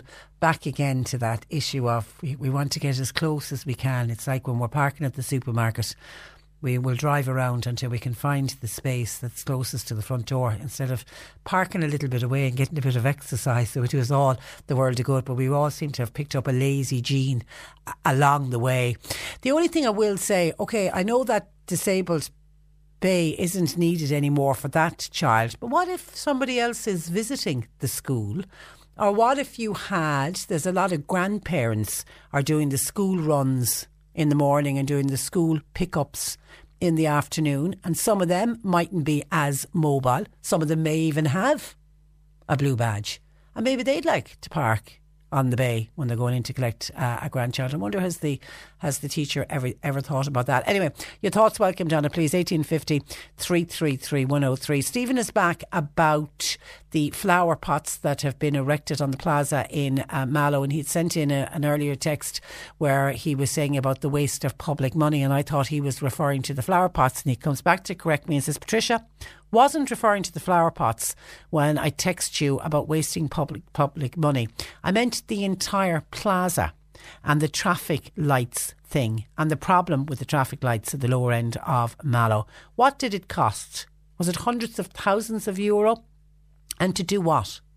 The plaza simply choked Mallow with traffic jams, and it choked them with traffic jams when there wasn't traffic jams there before, says Stephen, and it came at a cost. I know there was. I'll have to go back and do a bit of research on that. I know there was figures before on how much the plaza was going to cost, but remember the plaza was kind of the last act of the Mallow Town Council, which no longer exists, but the town councillors and the town council wanted to leave something behind, and that's what they decided to leave behind. I think if you look at it, the actual plaza is lovely. It's just where it is. I think that's the problem everybody has with this plaza, is where it actually is.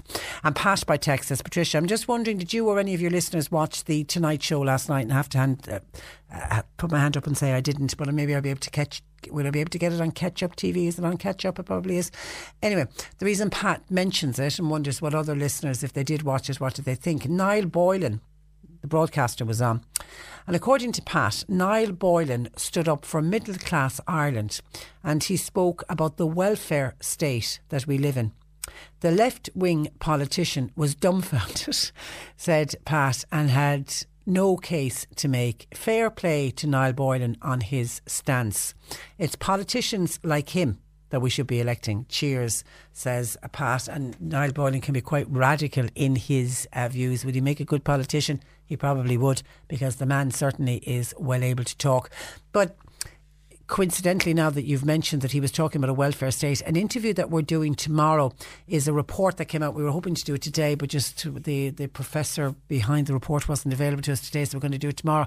It's a report that has come out this week that is looking at low paid workers in this country, and the number of low paid workers who the state is propping up by social welfare payments, be they job seekers allowance, or family income supplement, or the children's allowance, whatever it is, payments from social welfare. And that's what's keeping the families out of poverty. For many of these families, they're very close to poverty, and it's kind of having a pop at the employers who are paying such low wages and giving such insecure contracts to workers, like the 0-hour contracts, for example. And those workers are being buffered by the state payments, and it really is shining a spotlight on that whole issue of welfare payments.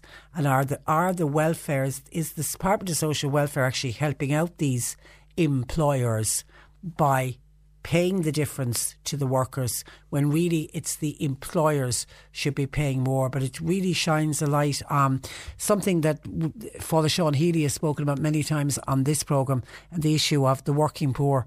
And I don't think we've ever had as many working poor and people who go out to work. They get up early, what Leo Varadkar says, they get up early every morning and they go out to work, but their pay is so low, or their hours are so insecure, and they get such little hours that they have to rely on social welfare. And even though they're working, they are the working poor. So we're going to look at that in more detail tomorrow. And in the meantime, Pat, thank you for flagging up that programme. I will see if I can get some time today to take a look at the Tonight Show last night to see what Niall Boylan had to say. 1850 333 103. Keep the gardening questions coming in for Peter. The C103 Cork Diary. With Cork County Council. Supporting businesses, supporting communities, serving Cork. Visit corkcoco.ie. Blood Transfusion Board are holding donor clinics in the West Cork Hotel in Skibbereen. They're there today, 3 to 5 this afternoon and 7 to 9 tonight. Please go along and give blood. Cork Nature Network are holding a talk on pollinators and biodiversity. It's happening at Macroom Library today. Feel free to pop along. Fermoy Widows Association, they're meeting 8:15 tonight. The Resource Centre in Fermoy, all widows and their friends are welcome. There will be a beef planning meeting in the West Lodge Hotel in Bantry tomorrow night at 8. All beef farmers are invited to attend. While Hurley Centre in Mallow, they're hosting a coffee morning for Mallow Daffodil Day Committee. Now they're hosting it this Friday from 10 a.m. to 12 noon. All support for the Irish Cancer Society is very much appreciated.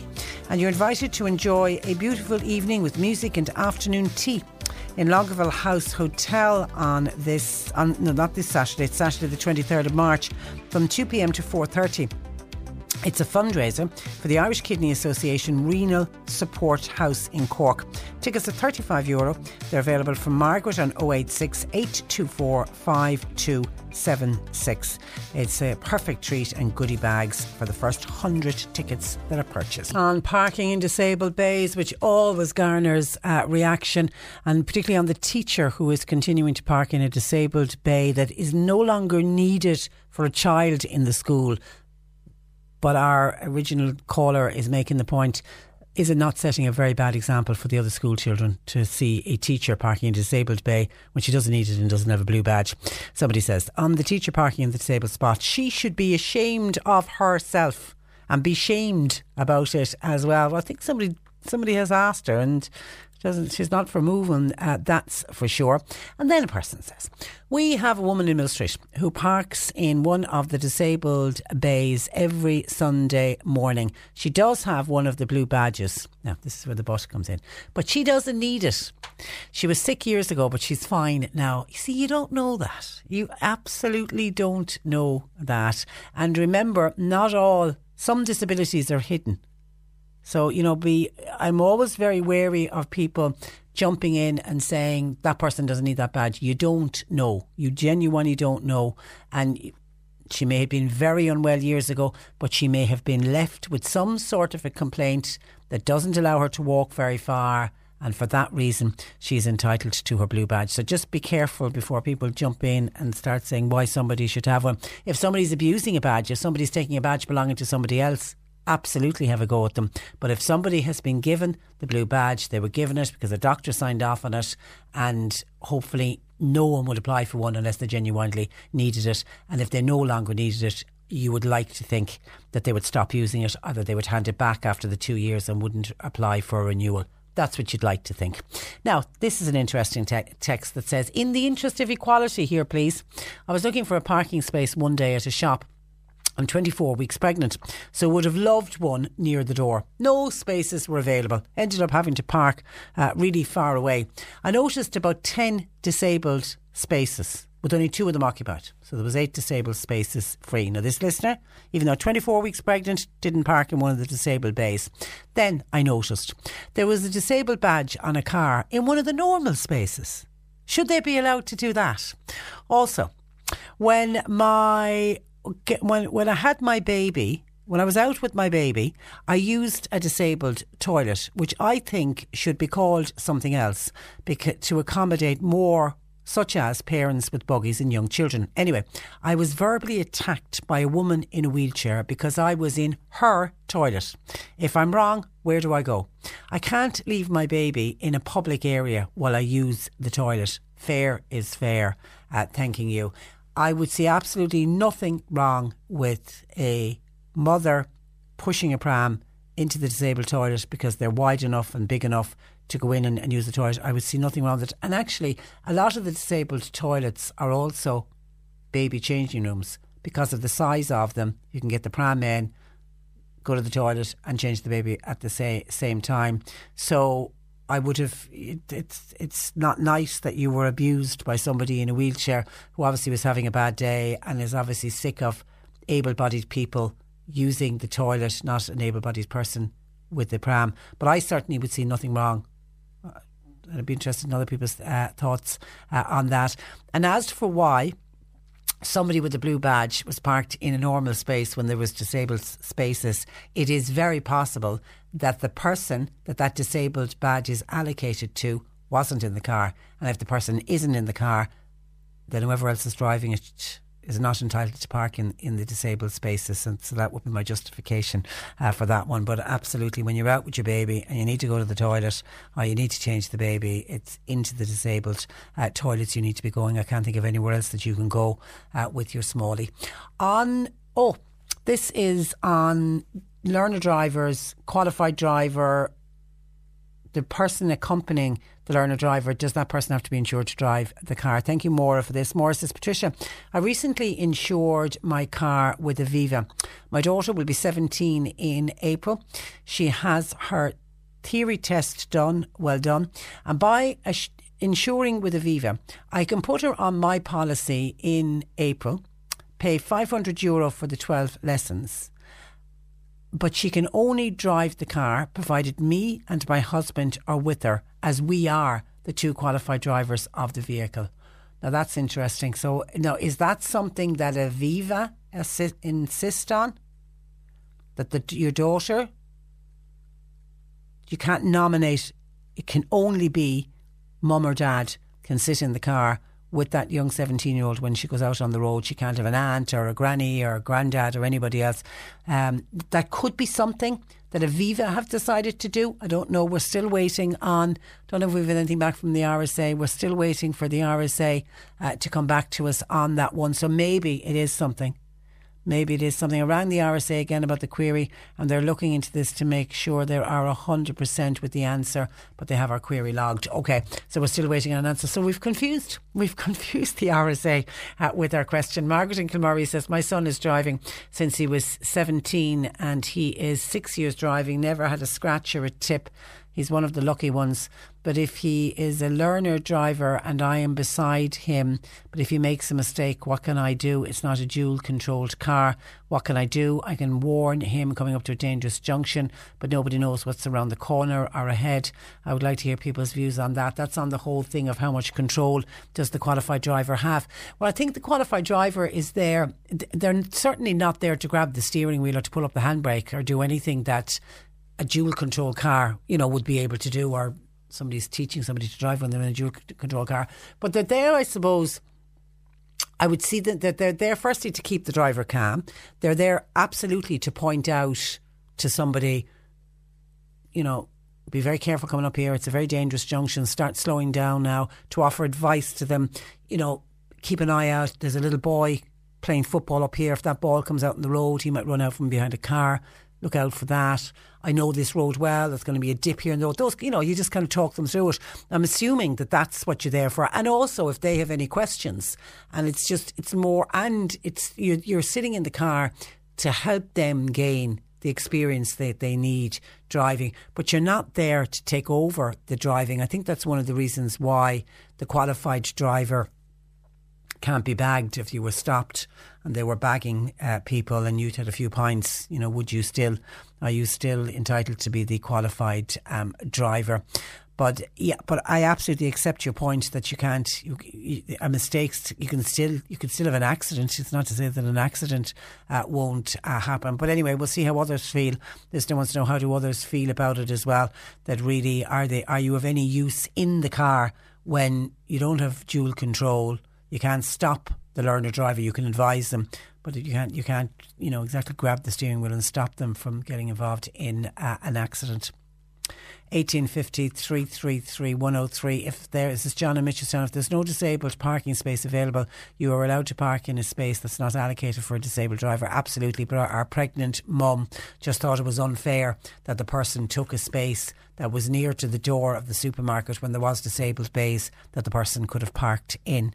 She just felt that they were taking up a parking space for able-bodied drivers.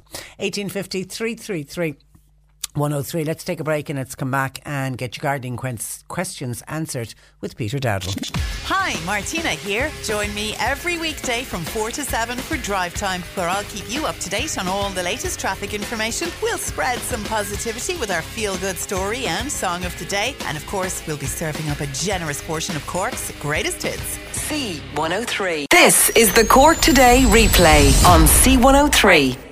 And Peter Dowdall, the Irish gardener, joining us, answering all of your gardening questions. Good afternoon to you, Peter. Attempting to answer all of the gardening you questions. always do, yeah. I know, and we've a lot of them in, so we'll do our best to get through them all. It's always the problem, trying to get all the questions to you. And we're heading into what gorgeous spring-like weather. I mean, we're looking at 15, 16 degrees on Saturday. I know. It's great, isn't it? I enjoyed a lovely few days in the beautiful village of Adair earlier this week with the kids on midterm.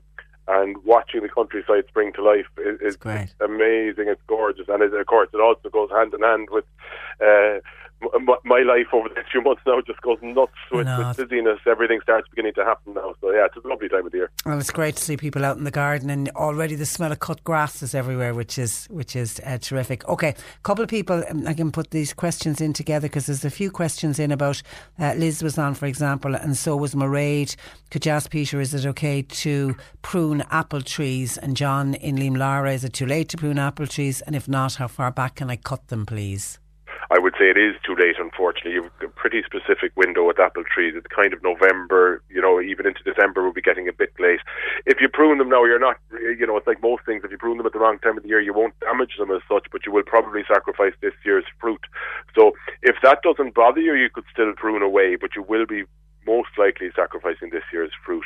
Better to wait, being honest with you, till November of this year. Okay, a listener deliberately puts in a big long name. Hi Peter, I have a Berberis Darwinia hedge, about 6 years old now. I've noticed that a few of them have a lot of moss on the branches and are kind of dried out. Is there anything I can put on them to help them along? And what kind of fertiliser would you recommend? Okay, the moss of the branches shouldn't be anything to worry about. It could be moss or it could also be lichen. Now, lichen growth is a kind of good sign on your branches because it's a sign of a good clean environment, a good clean air. So if it's lichen, then that's a good sign. And it's really, even if it's moss, it's not something I'd worry about. It's not something you need to do anything about. Now, if she says in the end of that sentence that it's looking a bit dead, is it? A bit kind of dried out. Yeah, if the foliage is looking dead or dried out, in other words, it's an Berberis Darwinia is a good, strong, dark, evergreen hedge, so it should be looking that way. If it's looking dried out or dead, then there is something to look at. I don't think it'll be caused by the moss or the lichen, but it might just be coincidence. I'd send a picture of it into yourselves or send it to me on Facebook, and I'll certainly have a look at it. But if it's still solid green, I wouldn't be too worried about it. In terms of fertilising it, as you say, we're coming into 15, 16 degrees, so you could probably start feeding it now with any good general purpose. Gouldings do a very good liquid general purpose fertiliser, which is what I probably use. Mary in Bishopstown, when to cut a rambling rose? It's gone quite tall. How do I cut it and how much do I cut it by? I'm never too sure. Should I treat it the very same way as other roses? A rambling rose can be cut back at this time of the year, before the end of February, and there's a very technical term when it comes to cutting back rambling roses, and it's hack it back. Just cut it back as hard as you want. It'll be very forgiving, don't worry. With climbers and with other roses there's a bit more to it, but with a rambling rose it does as it sounds, Trish. It just rambles, it grows very, very quickly. Yeah, you can cut it back as hard as you want, and now is the time to do it. Okay, my hedge, says a listener, is a mixture of Gracillinia and Escallonia. It's got very wide. Is it possible to narrow it in? It is possible, and that does happen. You get a good solid evergreen wall, but yes, as they've discovered there, it can take a good few feet off the garden as well. It is possible to narrow it in, but be careful not to do it too much too soon. So in other words, if it's, let's say, 4 or 5 foot wide, which it could be, and if you cut it back to 1 foot wide in one go, that'll be too much shock to the plant and the hedge will just die. So don't do that. So really, I'm afraid all you can do is cut it in as far as the furthest in leaf, if you know what I mean. So in other words, if you look at the hedge from the outside in, there'll be no leaves in the centre of the hedge. They'll all be around the outside, the extremities of each plant. So you might be able to cut it back 6 or 8 inches. So what I'm trying to say is cut it back as hard as you can, ensuring that you leave some foliage on it. Yeah. Okay, which probably will only be a few inches.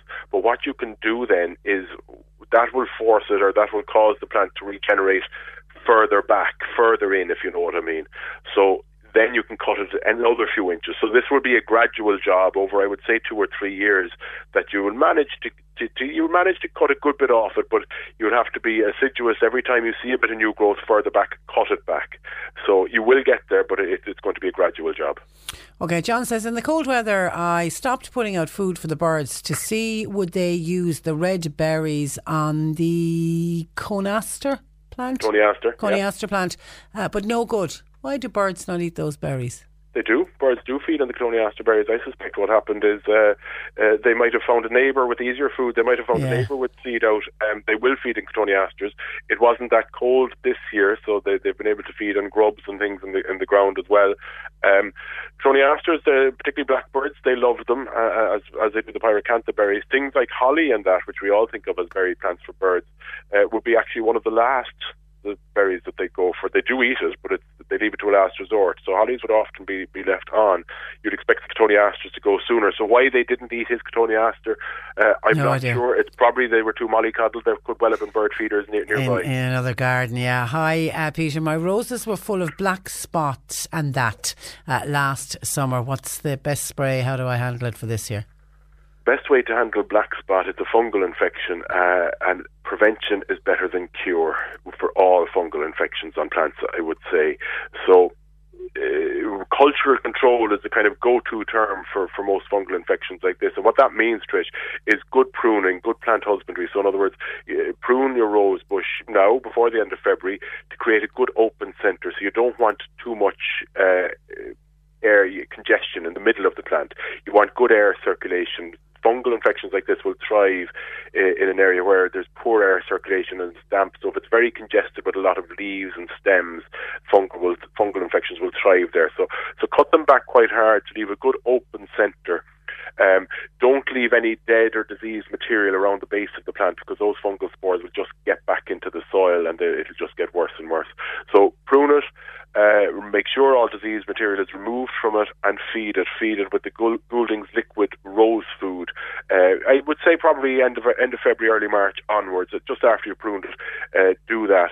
And the most important bit then, of course, is treat it as a preventative measure with copper sulfate, which is a good broad-spectrum organic fungicide. And as I say, it works much better to help the rose getting the black spot than curing it. So try and prevent it getting it. Okay, WhatsApp in from a listener saying, I've got an amaryllis which is in a pot outside, has been for the last 5 years. It flowers every year, but now this year there are 4 quite big bulbs coming off the original one. What's the best way to separate them? Well, that's how they propagate naturally, and if they have it going for 5 years, she's been doing very, very well. There's no mystery to it. Take the whole clump of bulbs out of the pot and just literally prise each bulb off. You'll see they're all coming from the one little root system down the end. Just literally pull the bulbs apart as you would daffodil bulbs or anything like that. Just pull them apart, pot each one of them up into their own individual pot. You don't want the pot to be much bigger than the bulb, maybe only an inch in diameter more than the small bulbs. The small bulbs, which, as I say, they aren't that small at the moment, but they would possibly take a couple of years before they're at flowering stage. When you're planting them, plant them as you have the original bulb, so about a third, if not a half of the bulb is up over the soil surface, and give it time and replant your original bulb back into the pot it was in. And off you go again? Off you go again. Give them all a feed with something like a good quality tomato food, and off you go again. Okay, Mary in Bishopstown has a standard red robin tree planted a good few years ago. I cut it back last year, but then the drought came and nothing has happened since. I love that bush. Have I lost it? When she says nothing has happened, it sounds to me like she cut all the foliage off it. Yeah. If cut it back really hard. Yeah, it's like I said with the hedge, you don't want to cut all the foliage off. You need to leave some on. So if she did do what it sounds like, she cut all the foliage off in the middle of the drought and it hasn't produced a leaf since, I'm very nervous for her, I'm afraid. I don't want to be the bearer of bad news, so all I'm going to say is I'm going to hedge, pardon the pun, I'm going to hedge the question and say wait and see. But I think if there isn't a leaf to be seen in this, then it's definitely bad news. Again, if you want, send a picture in to yourselves or to myself and we'll have a look at it. Yeah, I did something similar with something in my garden as well and realised after the event what I'd done and I didn't save it. We all learn from our mistakes. We do. Yeah. For apple trees with the moss on the apple trees that you mentioned, can you wash it off with water or something or just leave it there? I'd leave it. If moss or lichen, I would leave it. It won't really wash off with water. It'll come off physically. So in other words, if you rub it even with your hand and your thumb or a scrubbing brush, it'll come off. But it's only really for aesthetics that you'll be taking it off. I wouldn't be too concerned about it. Can a lemon plant be transferred from indoors to outdoors? Says the listener. I'm going to say yes and no, which is, I know, a vague answer, but what I mean by that is it can be transferred outside for the summer months. Certainly not now, it's too early. During maybe the month of May, second half of May, you could move it out, and probably move it back in second half of September. So it'll do with a little summer holiday outside, but no, certainly would need to be indoors for longer than that. Now, there's a good friend of mine, in fact, he'd be laughing if he knew he was being spoken about on a gardening programme, but he has absolutely no interest in gardening. But he got a present of a lemon plant about 5 years ago, and he left it out in his patio ever since, and it's still thriving and still fine. No, it's never produced lemons, and now will it outside, but it's still alive, just to disprove everything I just said. No, but no, the advice would be bring it out for the summer and back in. And then back in. Can I cut back a Clematis montana, please, as a listener? It's trailing on a wall. You can cut it back, absolutely, and you can cut them back hard, but don't dream of doing it at the moment, because you will lose all this year's flowers, which are just about to emerge in about a month's time. And for me, it's one of the highlights of the spring season, is seeing that montana come into flower. That lovely pink flowers. It smothers the plant. Only for about 2 weeks, if the truth be told. It's a very temporary display, but well worth it. So that montana will produce its flower buds on growth produced the previous year. So in other words, the buds are already ready to come. So don't touch it now, but straight after it's flowered, which will probably bring roughly the end of April, you can cut it back then as hard as you want. Okay, all right. So we wrap it up. Are you busy this week? Have you something coming on? I am, and I just want to mention one thing, Trish, if I may, and it's later today, and it's something I'm passionate about, as you know, and it's what's happening to this wonderful world of ours in terms of biodiversity and what we're doing to it. I'll be on with Dahi on the Today Show later, and I'll be talking about the importance of growing our own food, and particularly using locally sourced seeds. Our brown envelope seeds in West Cork are one of only 2 companies in Ireland which, believe it or not, produce food seeds, Irish food seeds, and it's very, very important to get locally produced seeds. And I'll be having a bit of a rant on the programme about our overuse of plastic, and about, everybody is saying, oh yes, I feel very important, bees are very important and all this, but we need to stop talking about it. We need to take action. We need to leave the plastic in the supermarket. We need to start doing stuff. Government needs to lead the way, but they're not. We're so far from the government agenda, it's not funny. So individuals need to take action. I'm delighted to see the school kids are beginning to mobilise, because it affects them more than anybody. We'll be gone, Trish, but the school kids will be in a world which is a very different place to now. You're singing off my hymn sheet. I'm constantly saying we all have to do our own bit. We can't leave it up to anybody else. It's gone beyond that. And I'm no longer apologising for being alarmist now. It's getting too serious. It's getting far too important. And what I would urge people to do, if they would, we need to get this on the agenda. So please watch the Beyond the Today Show later, if you can at all. If you agree with what I'm saying, please let RTE know. Please get onto the programme. RTE need to start covering more of this. We need to get this. We need to get this onto as I say, onto the agenda. People need to start talking about it. RTE needs to start talking about it better. In fairness, they are allowing me to have my rant today, and Dahi is also fully in agreement with yourself and myself. But we can no longer start saying, oh yes, the garden is a lovely place and the bees are very important, and at the same time poisoning the garden by dumping plastic and by using chemicals. This is becoming too serious. We are now in the period of mass extinction. I would like my children to live in a safe planet in 60 years' time. So please watch it if you get a chance at all, and either on social media or by email, please contact RTE if you agree with what I'm saying and let them know. Okay, all right, good luck with it. We look forward to seeing you later on. Thanks for that. That is Peter Dowdall, the irishgardener.com. And by the way, just to clarify, when we were talking about the learner drivers and the fully licensed driver having drink on board, what I was talking about earlier was somebody was questioning, could that person be breathalyzed? And we were told no. But a number of people are pointing out that if you are the fully qualified driver sitting in with the learner driver, you must be capable of driving the car home if the learner driver is not capable. So you do need to have a full licence, and you also need to be insured on the car. Okay, well that we're still waiting for the RSA to come back with us on an answer does the person need to be insured on the car?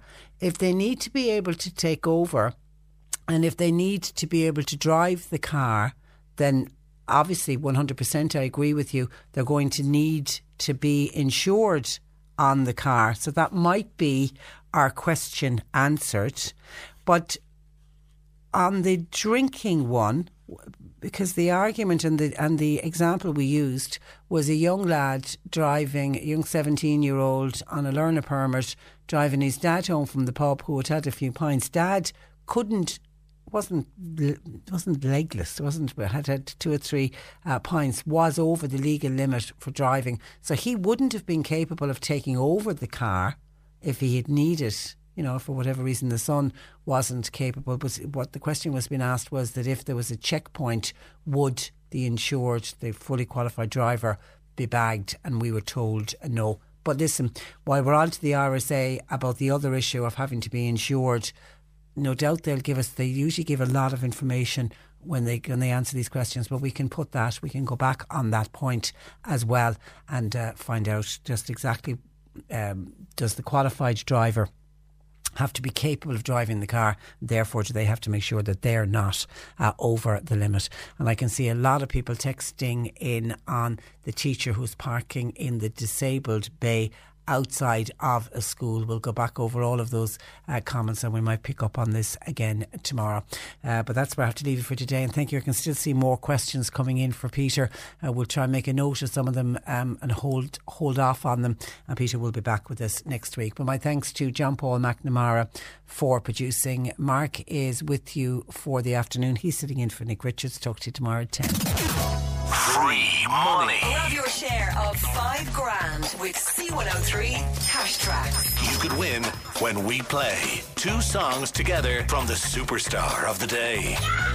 C103 Cash Tracks. With Kavanagh's, the new name for Ford in Mallow. For new and used car sales, visit Kavanagh's.com. On the home of Cork's greatest hits. C103. Hey, it's Danny Pellegrino from Everything Iconic. Ready to upgrade your style game without blowing your budget? Check out Quince. They've got all the good stuff, shirts and polos, activewear, and fine leather goods, all at 50 to 80% less than other high-end brands. And the best part? They're all about safe, ethical, and responsible manufacturing. Get that luxury vibe without the luxury price tag. Hit up quince.com/upgrade for free shipping and 365-day returns on your next order. That's quince.com/upgrade. Hi, I'm Daniel, founder of Pretty Litter. Did you know cats tend to hide symptoms of sickness and pain? I learned this the hard way after losing my cat, Gingy. So I created Pretty Litter, a health monitoring litter that helps detect early signs of illness by changing colors, saving you money and potentially your cat's life. Pretty Litter is veterinarian developed, and it's the easiest way to keep tabs on your fur baby's health right at home. Go to prettylitter.com and use code ACAST for 20% off your first order and a free cat toy. Terms and conditions apply. See site for details.